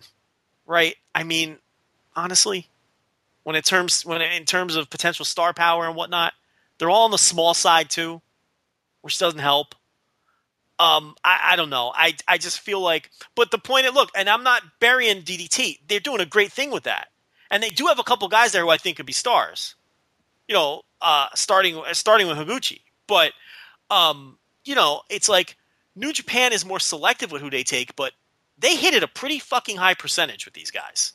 I mean, who has come through the New Japan system over the last few years that hasn't been any? The worst one is probably Watanabe, right? Oh, correct, yeah. Exactly. Who do you like better, him or El Desperado? Man, Desperado's gotten pretty good lately, so I might, if you asked me a year ago, I'd probably say Watanabe, but Desperado's gotten pretty damn good this past year, so I probably have to go Desperado, which, yeah. So when Watanabe is your worst, that's not bad. That's a pretty bad worst. Because Kamatachi looks like... Oh, he's $1 million. Yeah. I mean, God, how good does that guy look? Komatsu and Tanaka look incredible. Jay White and Finley obviously look incredible. Finley's cheating a little. He was kind of a known entity. Jay White's incredible. for what he came from or where the hell he came from. Like insane. Yeah. I mean, they hit at a very high percentage with these guys. And really Fale. I mean, even Fale's developed into what they wanted him to be. I mean, we may not love watching him all the time. It's like, so they're going to do what are they calling it? What are they calling these shows? Lionsgate. But the point that you were going to get to is they stated straight up it's going to include talent from other companies, which, and I know what you're getting to here, then you get your claws into them. Exactly. Because if you then you can maybe use a few of those guys here and there. And I'm not saying, to fill out the undercard. Go on. Or no, not even that. What I'm thinking is if you have Kazusada Higuchi and Ryota Nakatsu, those are two of the DNA guys from DDT, or the guy, the Noah kid whose name is escaping me working these shows, you can get your claws in them and maybe they end up with your company at some point. It's kind of a sneaky way to get, have contact with these guys and maybe entice them to come to your company. I don't know if that's implicitly the plan. Probably not. But I mean, it doesn't hurt to have those guys working on your shows on a regular basis. I'm assuming these things are going to be monthly or whatever. Did they say how often they're going to be? I don't know. I don't recall if they've just said yet. I don't have the article in front of me, but as far as I know, yeah, I don't know quite yet. But yeah, and I think that's really the true benefit of it for New Japan, because we just went through that roster. We look at those heavyweights. There's 3 or 4 tops if we're really stretching of guys that can sort of fill these roles. So you got to get new guys. But I see from your point that you're talking about is that you can grab a few of these guys here, maybe a guy or two from Big Japan or whatever, and a guy or two from DDT or whatever. But it's like the hooks are in if they work those roles. Right. Exactly. But, when you talk about, this next year, what they can do, I mean, like you're saying, though, you can raid DDT or whatever, but how many of those guys are ready to step in and be real true depth, or who's going to take a little bit of time? I mean, a lot of those guys you mentioned, like those DNA guys, a lot of DDT guys, I like DDT, but I like it for the reason that it's just kind of like, you could tell these guys are they're having fun with it a little bit, they're developing, and very few of those guys are ready. If you sign them and put them in a never open weight title match or whatever, it'd be insane. You know what I mean? Like they would just be so out of place and so overwhelmed by that. So yeah, it's going to take a little while to get these guys built up and get these guys ready and do that sort of stuff. So they're in a tough situation, like we said. They had depth, but really quickly that depth is evaporated, and that's, I think, our larger point is that it's okay, but it's tough. Like it's I don't know what they could have done necessarily either, because I know there's people like, oh, they should have been developing better. I think they've done a great job of developing guys. There's just not much you can account for when half your roster, when one half your roster gets sent away to another company, which again that was their doing. You lose 2 of your biggest stars, and 3 or 4 of your other roster depth guys bounce all in one day. I mean, it was an extenuating circumstance for sure. Right. Like, you can't be prepared for that. Like, people can say all they want. Yeah. Right. You can say all you want about, they should have had Shibata win a little bit more and all that sort of stuff. And I still think they can do that. But we're talking about the big problem isn't those guys. It's not that Shibata can't step up or Naito can't step up or Ibushi can't step up. It's like, it's who's behind them? Who the fuck replaces them? It's not Yujiro and Yoshihashi. Like, that's the problem, is that under area is there's just nothing there. And I think that's going to be the interesting thing, is that do you start bringing some of these guys in through Lionsgate? You have them running some spot shows. Do you just kind of have that undercard part be young Lions and then outsider stuff for a little bit? I don't know. It's going to be fun, though. I think it's going to be interesting. I mean, because they have to fill out these cards. So there's going to have to be someone there. So whether it's, other imports, guys that they have on loan or whatever, they're at a point now where they can't necessarily be loaning people out left and right. They're going to have to grab some guys of their own. Yeah, I mean, that's the ace up their sleeve too, where, if you have to, you bring back Minoru Suzuki. You know what I mean? Mm-hmm. And look, it's funny because the terminology I was just going to use, I was going to say, it's not like he's the savior, which is funny, but he means more to New Japan than he does to Noah. Noah, it ran off the Noah fans because it wasn't Noah guy, but he means more. You bring him back to New Japan, that's his fan base. Right. He means more there.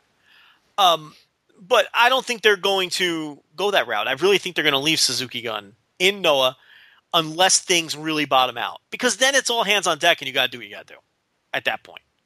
But that's always, that's an ace in the hole. You never know. You always have to look, Rich. If they're struggling a little bit, let's say the new beginning cards don't draw as well as they did last year, and then ticket sales are slow for like New Japan Cup doesn't do so well. Would it shock you at all if Minoru Suzuki shows up as a surprise to challenge Okada at one of these shows? I mean, you could see it happening easily, like as a big surprise thing, to kind of maybe try to give a jolt or a spark. I mean, I could see that happening without question. I mean, that wouldn't shock me at all. So yeah. That's all the roster turmoil going on. And now, sort of overshadowed, shockingly, was Wrestle Kingdom 10, which was a fantastic show. But you think I'm gonna get killed for burying the DNA guys? Yeah, to an extent, but I didn't bury all of them. I gave you the ones I thought. Well, you're not. I mean, you enjoy them. I enjoy them too. We all enjoy them. But like to have this idea that they're ready to go or that they're future stars. I mean, there are a few of those guys. Like, I think it was Higuchi was the one. Koto Umeda is another guy, I think, or Umeda. I don't know. I like Nakatsu. Yeah. I mean, those are all really good guys. But like Koto Umeda is like what? He looks like 10 years old. You know what I mean? Like the guy he's just not ready to. I mean, that's a guy who in 5 years, like you sink your teeth into now and you go, okay, let's see what happens or whatever. But like, yeah, it's not realistic if they go, okay, this guy's good or whatever, and then in 2 years he's main eventing big shows or whatever. He's just not at. I mean, none of those guys is there yet. Let me ask you a question. How many of those guys do you trade out? Any of the DNA guys? If DNA comes to you and you're running New Japan. Mm-hmm. Okay, they come to you and they say you could have anyone from DNA you want forever. We're going to make a trade here. You're giving us Yohei Komatsu. Do you trade Yohei Komatsu for any of those guys? No, not a single one. Not a single one. I consider Higuchi. I think Komatsu's really fucking good, though. So do I. I consider Higuchi. I don't trade him for any of the other ones. What about Tanaka? Tanaka, I would, and I like Tanaka, and I wrote about it in the book that he's sort of in this weird. Which ones would you take for Tanaka? Let me look at this. Let me look at their crap here. Oh God! Don't just type DDT into fucking. I typed DDT into Google, thinking that would take me to the Traumatic Dream Team's roster page on Wikipedia. That was ambitious by me. Let's see here. We're getting buried 6 feet under for this. That's why I'm doing it. This is a lot of fun. Yeah, Higuchi I like a lot. I would do Higuchi for Tanaka. I would too. I like Umeda a lot. He's super young though. I mean, that's a real risk. You know what I mean? Like, who knows if he doesn't fill out? You know what I mean? That's the thing. With I don't know. Is he that young? I don't know if he is that young or just a little tiny guy. He looks like 5 years old. So, did we look this up a few weeks ago? I like Higuchi and Nakatsu better than him. Mm-hmm. I think those are the two best guys. I think Higuchi and Nakatsu are the two best guys. Okay, Umeda's 20 years old, so yeah. He's a kid. He's a baby. He's a little child, yeah, because he looks like 10, so that makes sense. Yeah, that's a tough sell. That's really buying with some future stock there. Yeah, Higuchi and Nakatsu would probably be the only two I would do Tanaka for. Do you trade Jay White for any of those guys? I like Jay White. I think Jay White's really good.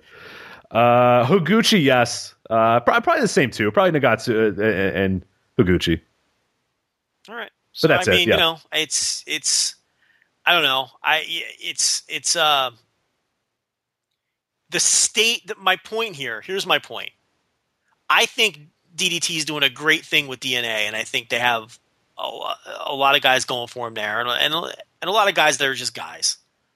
But I think that New Japan doesn't get enough credit for their young boy development. It just isn't. They're too selective. They should be a little more open-minded and don't be afraid to have some guys that fail. You know what I mean? Mm-hmm. And that's what Lionsgate is going to be, I think, at a point is they might grab some other guys too and just see what happens and go, because yeah, like you're saying, their track record is incredible. And I think every single person, if you read the young boy profiles in our book, you'll see each and every one of us talk about it. Almost is like a broken record, even though we all wrote them differently. Like you wrote some, I wrote some. Every single one is like, this guy is one of the best young boys in forever. And it's like, I talked about Tanaka and going back to him, I said I feel so bad saying like he's a mild disappointment, and the guy's great. You know what I mean? Like, but because he's compared to David Finlay, who, rightfully so, maybe doesn't deserve being directly compared to those guys. You talk about a Jay White, a Kamatsu, those sort of guys. It's like Tanaka gets lost in the shuffle, and Tanaka's really good. Like 10 years ago, Tanaka would be so standing out as a guy. You know what I mean? Like, people would be talking about him. If you don't understand how great these guys are at this stage of their career, go watch the 1-3 show and the two guys that they faced. Those are young boys. Yeah. Well, literally one of them's like 16, right? Like, one of them's 18. Which means, look, he's got forever. Think about this. In 10 years, he'll be the same age as that Komatsu is now. Right. Think about that. I mean, the kid's 18 years old, and he looks like he's about 15. You don't know what the hell he's going to be. You know what I mean? And the other guy, I think, is what, like 22 or 23 or something like that. And then you got the two guys who haven't started yet, Oka, of course, and then that fucking monster that they signed. Yeah, that guy's 30, though. The monster's fucking 30, right? The monster is a 30-year-old former he was suspended for steroid use and whatever. Shockingly, I know. He's just, who knows? That might just be a guy where, okay, he's starting very late in the game. Maybe we don't think we can ever get him to a working standard, but maybe he's a guy who has. That's a Laurinaitis hire. It's a dice roll. Maybe he ends up having overwhelming charisma, and we get a couple of years of main eventing out of him. Or maybe he's the next phenomenon. Maybe he catches on like Bob Sapp did or something because he's so different than everybody else. I think that's what that is. So yeah, I don't think they get enough credit for their system. The one thing you can knock them for is everything just moves so slow. Not just the development of the young boys, but the booking moves slow. The development of the young boys moves very slow. Everything is so slow moving and conservative. That, I think, is a legitimate knock for sure. Yeah, because you talk about Komatsu and Tanaka again, not to circle back to them, but I mean, those guys started, late 2012 doing young boys stuff, and you look at that, and you look at these guys like, in a perfect world, these guys this year would be getting ready to take that next leap up, but right now they're leaving. So it's and God only knows how long they're going to go. Yeah, they'll be gone for a year and a half minimum. The problem was they couldn't let them go because they had nobody else there, and that's the problem. They weren't stocked. They're not well stocked enough, and they move too slow. But they couldn't let them go because then who was going to work the shows? They needed guys to fucking do the duties. So they couldn't let them go until they got new guys. So that was part of the problem too. That's why they stuck around for almost 4 years. But anyway. Yeah, so that's a little bit about New Japan's roster. Again, let's get back to Wrestle Kingdom here, which I don't know if you know, but that was this weekend. It was quite a good show. So we'll break that down a little bit. It's been so funny. Like, it's just nobody's been like. I feel weird because people talk about some of the booking stuff and all that. So, but like the actual matches, I feel like everybody just stopped talking about them the day of because there was just so much else going on. But I think we really should take a lot of time now. I think the rest of the show is going to be to really just go back and appreciate the show for what it was, and especially those top two matches. Knowing what we know about Styles and Nakamura now, it loses a little bit. But that main event, I don't think people are doing enough to really talk about that and appreciate that. So I think we're going to do that a little bit here. But do you want to run down the card here real quick, and then we'll get to those points? Because I don't think we need to give macro points right now about Wrestle Kingdom. But if you want to, feel free, but I feel like just going over the card would probably... We can do it however you want. I think the big theme, though, is we were right when we said it was going to be a great show. There was doubts that it was going to be a great show, and it was a great show. It was an amazing show. I mean, I thought it was better than last year, and maybe later on we could do a comparison and compare it to last year, because there's kind of a fun debate going on over which one was better. I think it was this year's show. So we were right. We said it was going to be a great show, and I thought it lived up to the lineup. Every match didn't, but it wasn't going to be. It wasn't going to happen. But it was a great show. It was undoubtedly a phenomenal show. And you were right because the main event, they managed to top themselves again. And I had my doubts. You said that they would top themselves again, and you were right. It was one of the greatest matches of all time. But yeah, I guess we can go match by match. Let's go. Yeah, let's go match by match. Let's start with the Rambo, New Japan Rumble. Pre-show, of course. It went a little long at 31 minutes, which a little long might be an understatement, but I enjoy the fuck out of this, and I don't know anybody who can't, if you can't get some enjoyment or get some laughs out of this, I don't know, man, you don't have any soul. You really don't. Just stop. I don't know what you're doing. And imagine fucking giving a shit. Yeah, who gives a shit? Wins. Just go sit here, grab whatever you're going to drink or whatever you're eating and just go, oh my God, it's King Haku. Oh, it's Fujiwara. Fujiwara just chopped the shit and slapped the fuck out of cheeseburger. There you go. That's all you need out of it. Like, who critically, like, I didn't even give it a rating. I didn't even think about it. My mind was just shut off when I was watching this match. I'm not going to critically rate this match. It's a fucking rumble, and there's 70-year-olds in it. Look, like, who cares? It was bad. It was bad last year. It's supposed to be bad. But yeah, that's what I mean. It's fun bad. It's not a good match, but it's fun bad. And like people complaining that Jado Koshinaka and Taguchi were in there to throw asses at people. Like, come on! Like, what are you like? Oh, I don't know about that. Like, I critically talk about this. People complain that Jado won, which who cares who wins the rant? Why would you ever care who won that match? Damn, Booker putting himself over. You can't. There's nothing they can do in that match that would be a negative. It doesn't matter. Who cares? Right, and we sort of worked ourselves into a shoot, to be fair. We sort of were like, oh, Kojima, because they gave the title shot to Nagata. And then we found out that, they didn't really ever think of this as a title shot. Well, yeah, I mean, we said that last week, though. We said, to be fair, there's no official stipulation. We just thought maybe they'd do it again. But they went a completely different direction. It was just a comedy match from beginning to end. Nobody selling for cheeseburger. No matter who came in, they wouldn't sell for cheeseburger. It was amusing. Fujiwara did his thing again. Great Kabuki still hasn't learned the rules. He got himself disqualified again. He's worse than Randy Savage at Royal Rumbles. Him and Savage just never understood what the fuck is going on. Figure out the rules. And what's Randy Savage going for pinfalls and running out of the ring. It's like, it's Randy, it's over the top rope. Randy, you can't pin Yokozuna, Randy. You can't pin him. And what was funny is like that was the planned finish. They're like, Randy, look, you're gonna go for a lateral press on Yokozuna and try to put him away. And like, why wouldn't he? He did an elbow drop and then pinned him. He's like, wait a minute, why wouldn't he say, why am I doing that? You're making me look like a complete idiot. I'm not gonna pin the man. So yeah, I mean, Kabuki. What was great is after he was eliminated and he left the ring, I like how he gave the double hand wave to the ring. Like, I've had it. The old double hand wave, not even the single. I don't need this shit. Yeah, he gave the double hand wave, the double Jolan's. King Haku was there. Haku was there. How could you critically care?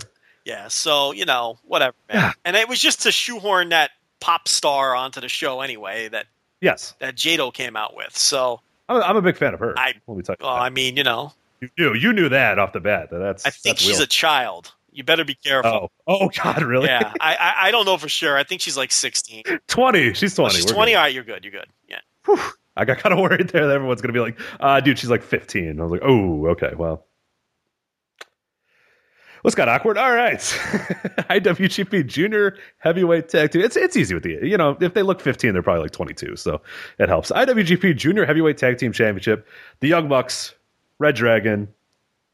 Apparently they're called Aerial Dogfight, according to Wikipedia. Is that their name? Never heard that in my life. Ricochet? That's what it says right here. That's the first I've heard of that as well. Seidel and Ricochet, and then Roppongi Vice, Brett, and Rocky Romero, of course.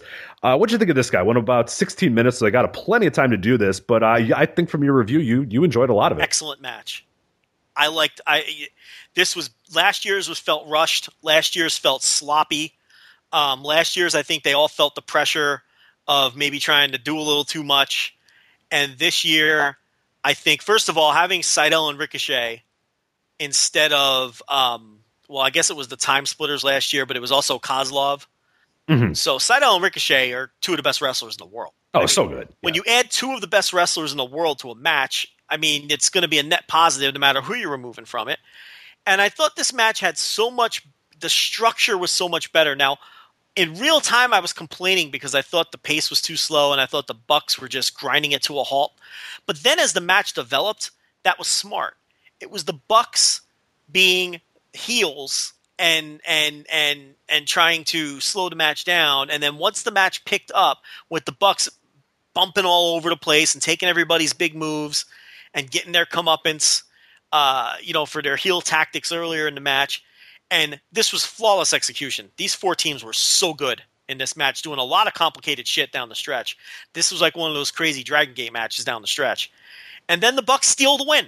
So I thought it told a nice little story. I thought the work was very, very good. And I thought this was a legitimate 4-star match.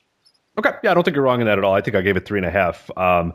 But yeah, I the Bucks, I thought in particular, I thought you did a good job in the review sort of talking about them. And that's been the biggest thing for me is that the Bucks just stood out to me as like the stars of this division. They looked not so much in the same sense that we talk about Young Bucks wise. If I say there was a really good Young Bucks match, you have it in your mind of this is what they did or whatever. This is a really good Young Bucks match, and I think if you didn't see this match, it's not what you would think. You know what I mean? Like they worked like smart workers this entire time, and I think that was an important distinction. And then we found out at New Year's Dash that they play an important role in this new, sort of formation of the Bullet Club with Kenny Omega or whatever.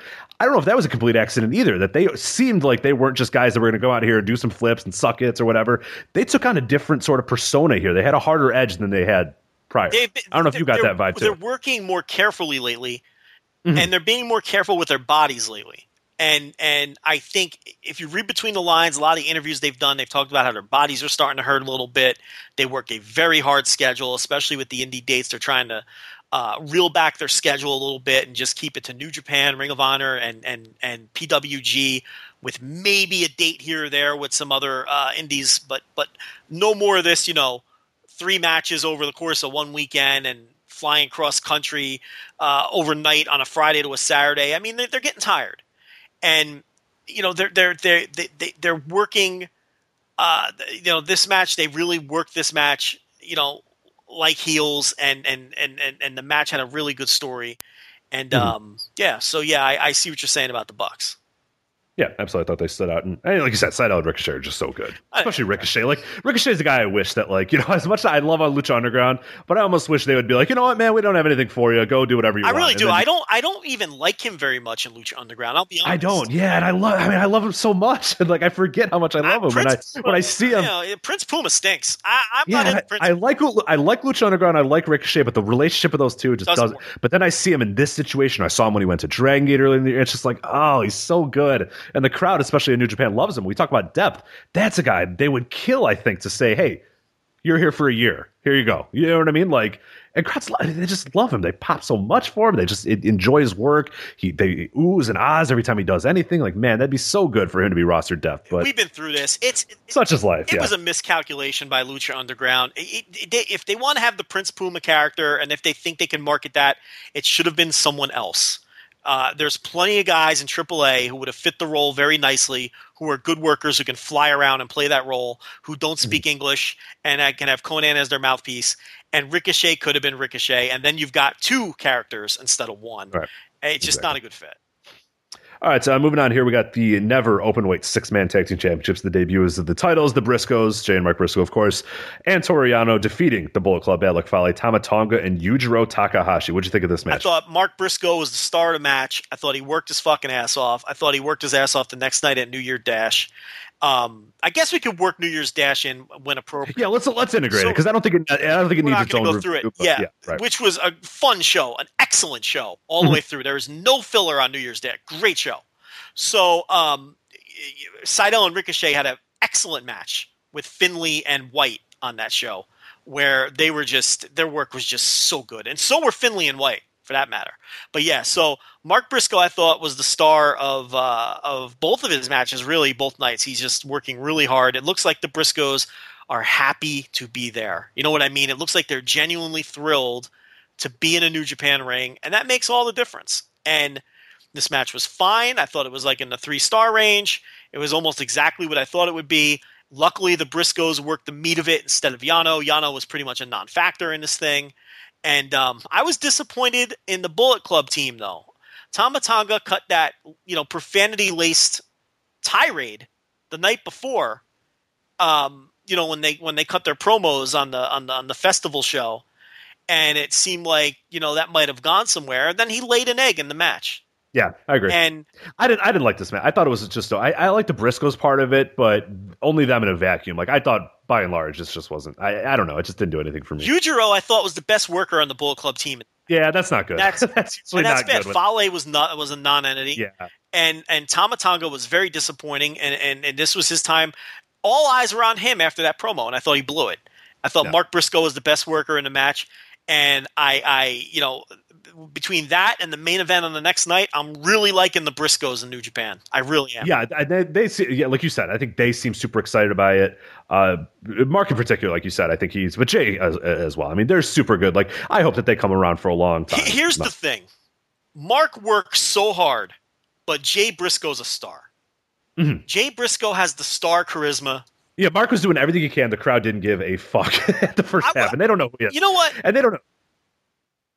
I won't even go that far, because the thing that I found about the match was I was shocked how much the fans were into the match. What happened was it went too long. They got brave, and they the really long match, and they lost the crowd. They had the crowd. This should have been about 5 minutes shorter. And I looked like an idiot, because in real time I tweeted, wow, they're really holding the crowd here. And by the time I made that tweet, the crowd died. Right. And I looked like a complete jerk. But I thought they had the crowd early, and then it was very ambitious to go that long in a match that featured two guys that were unfamiliar to the fans. I mean, they haven't been in Japan in forever, and when they were, it was Noah. Yeah, nobody. It was 10 years ago. And they're different guys too. Like if you showed me a picture side by side of those guys, I would not think that this. You know what I mean? Yeah, like, it was basketball shorts, bald headed Briscoes, and those. Right, exactly. Yeah. So they're just night and day. But the point I was going to make is that Mark was out there doing a lot of really good stuff at the beginning, and I don't know if the crowd was really reacting as much as I didn't think they were too much, but then Jay got tagged in and did like two things, and the crowd started going. You know what I mean? Like, he was the one that got the crowd, I think, more than Mark into the match, and that's what to your point of Jay just being that star that he just does little subtle things and the crowd reacts, and Mark will be a better worker in some respects, but then just the crowd's just kind of like a good worker, whatever. But yeah, Jay just has that superstar potential. Yeah, I hope they do come around a little bit more, because I thought they fit like a glove. And by the end of the match, like you said, yeah, it went a little long, but I think the crowd was interested. And then you watch New Year's Dash, and those are guys that people, and again, we talked about this when we were previewing the show, is that people were going, oh my God, all these Ring of Honor guys are on the show. The point that the Briscoes being on the show was, here are the Briscoes, learn about them in 2 nights. People know about them. They're over. And now when Ring of Honor comes to town, people go, oh, the Briscoes. I know the Briscoes. I saw them in Wrestle Kingdom and New Year's Dash. Stop being logical, Rich. Stop being logical. The end. Like, oh my God, what a weird thing that after New Japan Dash or New Year's Dash, they went, oh, we know these guys and they're pretty entertaining. It's like, they're coming to town. Cool. It's like Gaijin Takeover or Gato and right. Shut up. I mean, it's just, come on. Use your head sometimes, people. Use your head. Speaking of Gaijin Takeover, Jay Lethal, the Ring of Honor World Champion, against Michael Elgin. What did you think about this match? Very decisive from a lot of people. Okay. I liked it. I don't care. Look, I thought it was really good. Well, then you go first. Okay. I thought it was well worked. I think to our extent, how we talked about this last week, and I think you alluded to it a little bit on Twitter, that I said if they go and have a Jay Lethal, slow it down, work the pace, that sort of stuff, that the crowd's just going to not care and it's going to die or whatever. They kind of worked that sort of match with Lethal in particular doing it, but the crowd was seemed into it. And a lot of it is Michael Elgin being over, and Michael Elgin, them caring about Michael Elgin. Because I thought, it was worked a little bit slower than I think they should have done. I think they should have just thrown bombs or whatever. But when it was all said and done, I went, you know what? They went and they had a plan for a match that was a little slow pace. It was kind of methodical in some respects, but not all the way. I mean, I think Jay Lethal did some stuff that was pretty cool. Michael Elgin did some stuff that was also pretty cool, and they worked a really good story. I didn't really like the ending, but I thought by and large the match was really good. I thought it was essentially what you would get on a Ring of Honor TV or a Ring of Honor, pay-per-view undercard or whatever. I thought it was fine, and I thought the crowd reacted better than I thought they would. So I was cool with it. Some people were really upset about this match. I don't know. I didn't get that vibe, and it wasn't how I would have wanted it worked. But then when I saw this, I was like, you know what? No, they did it. I think they did the right thing. I was fine. My problem with it was I thought that they had built the first 2/3 of an excellent match and then flushed it all down the toilet with the finish. The finish sucked. The finish absolutely sucked. Yeah, is that one that you're sort of, because we talked about it in the show before. Is this one where that finish just completely sucked it for you? Yeah, because it didn't. But I could absolutely see why somebody would make that case. Yeah, and the reason being, I thought the way that the match was built, with Lethal controlling the match and constantly cutting off Elgin's comebacks, was you're waiting for Elgin's big comeback, and Elgin's big comeback never came. Because then when he finally went on what should have been his big comeback, and then you go to whatever your finish you're going to go to, he gets hit in the head with the book and the match ends. It's like that was the wrong finish for the build that they did. Mm-hmm. If you're going to use the bullshit finish where he gets hit in the head with the book, Elgin needs to dominate the match. And then Lethal has to resort to using the book to escape with his title. But Lethal dominated the match, and he kept, cutting off Elgin, and then he beat Elgin with the book, and Elgin ends up just looking like a goof. So I thought the work was good. I had no problem with the work, and I thought that they were very brave too to work a match like that for the reasons that you just talked about and what we talked about last week. but I don't think the finish matched the build. Okay, that's fair. I got that. See, to me, I sort of separated that a little bit and said, I liked everything up to the finish, but I get what you mean. When you really think about it logically, that finish sort of negated a lot of the stuff going on. So I get that from that standpoint, but I enjoyed the work, so I try to kind of separate that a little bit for me, and to me, I enjoyed it. So move on to the IWGP Junior Heavyweight Championship. It was Kushida taking on the champion Kenny Omega. Kushida, of course, winning the title in via roll-up fashion, but it was a very triumphant moment. The crowd went nuts. They were into Kushida winning. Taguchi coming out as Doc Brown. I mean, Taguchi, I don't know what it is, man. He like Captain New Japan a year ago. I think Taguchi might win me over in 2016. He might do it. Him impersonating people, he's just got to keep doing it. I've turned the corner. Okay. Because I'm getting there. I'm not there yet, but it's here's close, why I've man. turned the corner. They don't even pretend to take him seriously as a wrestler. Right. He doesn't give a fuck. Nobody gives a fuck. Everybody knows he's a joke. When he was being a goofball, but still getting like title matches and shit, or being in the mix, it bothered me. I don't want that shit on my New Japan cards. But now he's just a complete goofball and he's not taken seriously. So I'm okay with it. I have no problem with it. So I have turned the corner on him. I didn't think this was their best match together, but I did. But I did. Dominion would be my favorite. Yeah, but I think I did like it though. I liked it too. And I thought the work was solid. And I liked that Taguchi made the save with the Bucks. I thought it was a nice little feel-good thing. And of course, the roll-up, which I was like, Omega's shoulders weren't even down, which bothered me at the time. Now, Rich, do you think that was by design in hindsight? Mm-hmm. To sort of protect Omega a little bit? Well, I mean, yeah, let's think about it. I mean, Kushida would have won with a hoverboard lock or something if it, Well, no, I mean, you don't do that finish. So, all right, look, I understand they weren't going to have Omega tap out because of what they had planned moving forward. But even on the roll-up, his shoulder was up. Do you think that was by design to even take it a step further and say... Yeah, I think so, because he was fighting it the whole time, too. Yeah, I think so. To not make him look weak in terms of, because she just got one up on him. And yeah, no, I think it was by design. Because if you know you're going to push him as a heavyweight... Yeah.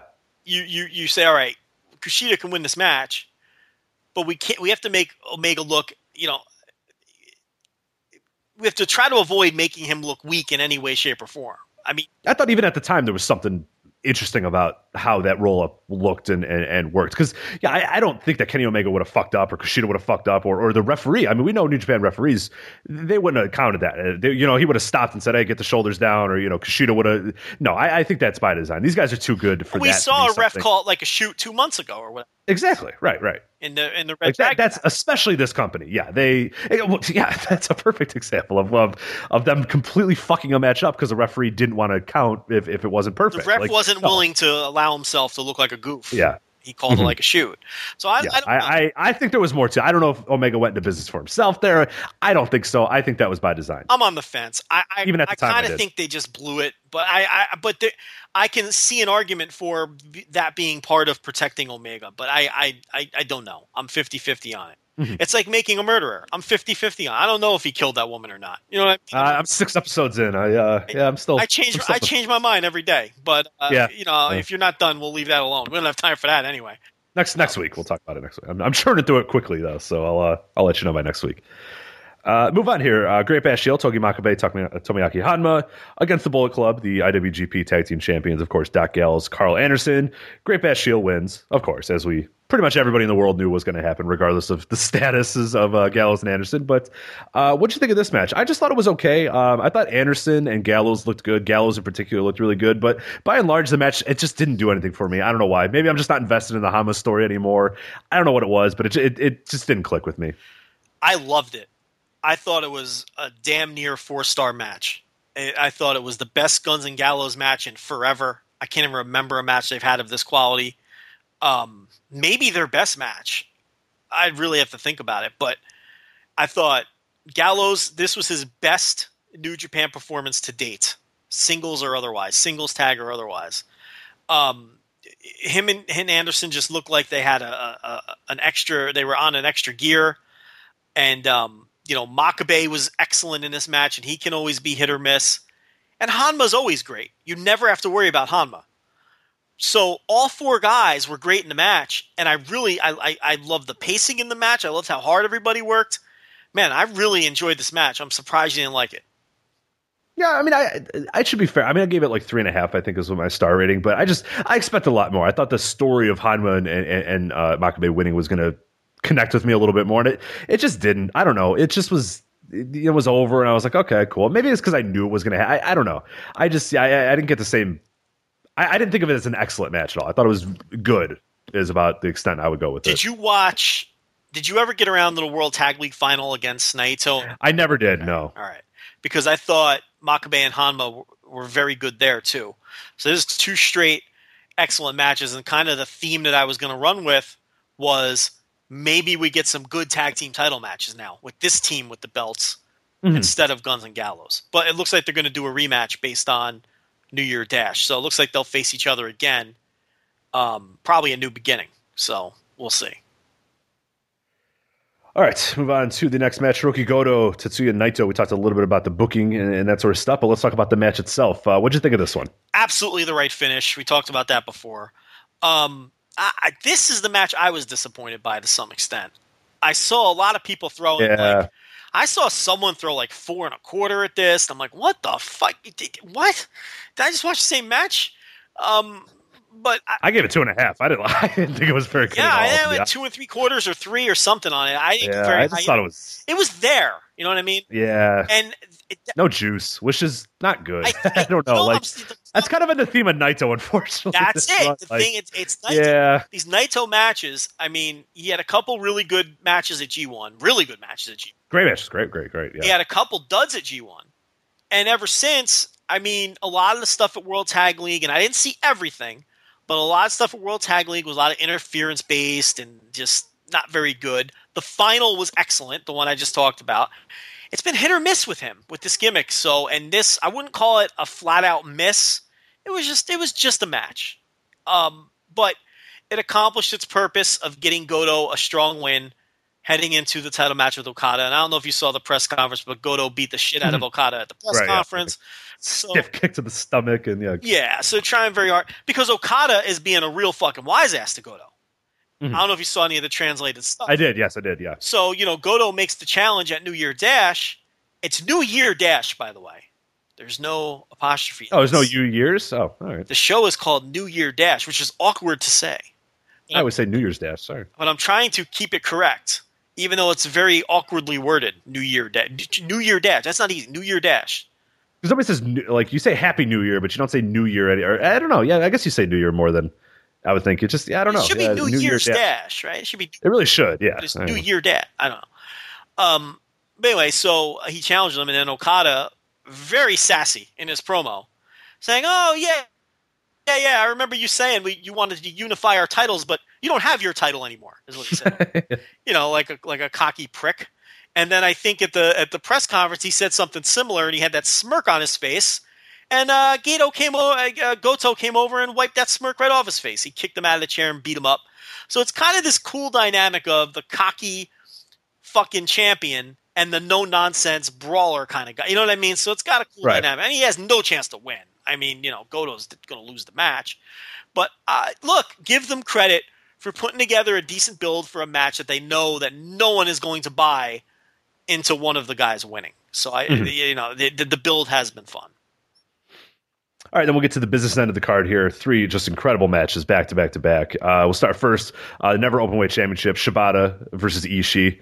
Shibata winning the title. Of course, we talked about that a little bit earlier, but the match itself, I mean, we've talked about it in the preview that if you're going to have to like what you're going to get from these guys. And I think everybody, when it was over, said, yep, that's exactly what I expected out of these guys. And if that's what you wanted and that's what you like out of your wrestling, is just men hitting forearms and slapping the fuck out of each other and just killing each other, then this is the match for you. I mean, this was the most Shibata-Ishii match a Shibata-Ishii match can be. You know what I mean? Like, it was just the entire, from beginning to end, it's just, like you said, the dick measuring contest is what it is, exactly what it was. Yeah. If that's something you like, you'll love this match. If that's something you hate, you'll hate this match. But more times than not, I saw most people, I honestly saw, I think, way more people, even people that I expected to say they hated it, even say they enjoyed it. Because I think it was such a good of that style. Like, even if that's not your style of match, you can respect, this is really good at that style of match. Sometimes you just got to shut off your and watch two guys beat the living shit out of each other. That's what I wanted. That's what we got. I liked it. I thought it was a little long. It got a little long in the tooth there. Exactly my worry is, it got to that 15-minute mark and they're just still exchanging forearms. I'm like, okay, all right.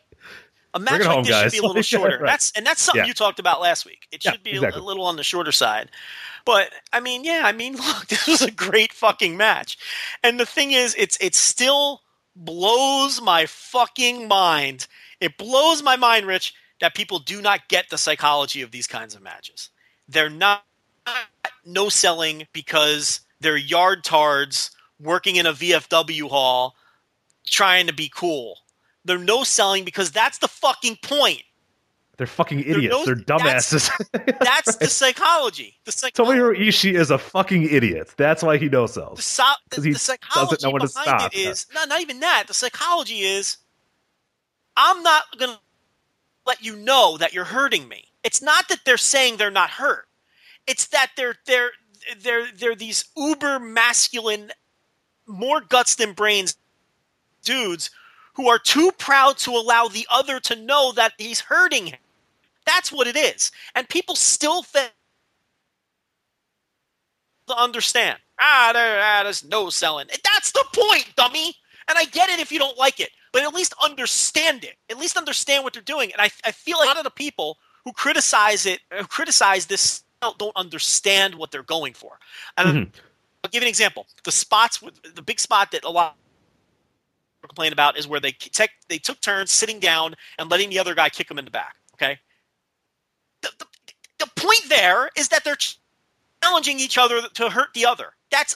I'm not saying you have to like it, but understand it. You know what I mean? That shit happens all the time. The guys do those chop fests, even in the wrestling that you love back in the day. Like they did that same shit where it was, here's how hard can you chop me? Okay, let me take my turn and see how hard I can chop you. That's not a new fucking thing. Because it's macho bullshit, is what it is. Right. And look, it's different. It was different than every other show, and sometimes I like a little macho bullshit in my wrestling. You know what I mean? And it's like, if you don't, then go watch Drew Gulak grab somebody's leg for 20 minutes. Go knock yourself out. I'll watch the macho bullshit. You go watch Drew Gulak put everybody to sleep by grabbing somebody's leg for 20 minutes. What's funny though is, and I thought in this one, and that's why I was kind of interesting when I did see some of the critiques or whatever, and I knew we were going to get some of those critiques, but I thought this match in particular, they played that up pretty well because there was a sequence where they went for 3 straight minutes just doing shit to each other, just da da da da da da. Then they both stood up and then they both collapsed, and it was like. And then the crowd went nuts because they went, yes, these guys gave everything they could possibly do for 3 minutes because they're fucking idiots and they're macho idiots and they have to prove that they're better. And then they just both stood up and they both fell like, oh God, we're exhausted. Yes. like we didn't know what the fuck we were doing for 3 minutes straight. We were out of our minds, just hitting each other. Pain didn't exist. And then something snapped in both their heads and they went, oh God. And it was, I was like, okay, there you go. Right. Yeah. You can't hurt me. I'm going to hurt you. Fuck you. Oh God. And then they both collapse. And then they're both hurt. That's the point. Now, so they do sell. It's like who wants this world where every match the selling is the same and the selling is the same? You know what I mean? Like the story matters. We're gonna talk about that. We're gonna talk about that in the main event for sure. For the main event, but I mean, it's a different kind of selling, and it's a different kind of. Sometimes this is an example of no selling actually being the psychology, and it is selling. It's hard to explain, but I know that you understand what I'm saying. The explanation is it's pro wrestling. I don't know. I mean, at the end of the day, if you want every cell to be the same, then go watch MMA. Go watch a real sport. They're not out there to. The irony in that, though, Rich, the irony in that is you see MMA fights where guys just slug each other for 5 rounds and don't show pain either. There are more MMA fights similar to what Ishii and Shibata did than to what these selling fetishists think that guys should do in the ring. It's true. More MMA fights mirror. There's more real fights that mirror what they. I just thought this match in particular and the main event, I think both of those were just horrible examples of that because I thought this one, I just mentioned the spot right there. They sold because them collapsing and falling from the pain and being idiots. That's the story. That's payoff to them being right. So of all the matches to care about, and we'll talk about the main event too. That's I thought again when that's not the time to do it. There are plenty of other Ishii matches that if you really want to get on this grandstand, oh my God, Okay, I'll listen to it sometime. This was not the match to say that. I'm right with you, man. It's just Go watch Black Terror hand his limbs to his opponent for 20 minutes. Go watch that then. I don't know what to tell you. Well, Nakamura, AJ Styles. I don't know if anybody complains about selling in this one. No, they did. Oh, they did? Okay. Well, yes. I didn't listen to any of it because I don't really listen to that shit anymore because I'm kind of annoyed of it, and it's boring to me. And the argument is tired and just lame and takes away my enjoyment of a lot of this stuff. No, but in all seriousness, the critique here was they gave up on work in the back. Did they? Rich, I don't fucking know. Did he? Really? All I know is I watched a near-perfect wrestling match in both execution. He didn't give up. He did. Okay. Look, Rich, it's not Joe, my argument, Rich. Joe, I'm doing it like you would do, where you argue with me, even though I agree with you. So he gets down and he's writhing in pain. And he goes, "Oh, not again," or whatever. And Nakamura walks away and says, "Oh shit, his back's actually hurt." The referee tells him to stop, and then AJ Styles gets up and hits him. Yeah, his back wasn't hurt. He was fine. Possum. No, but the idea, no.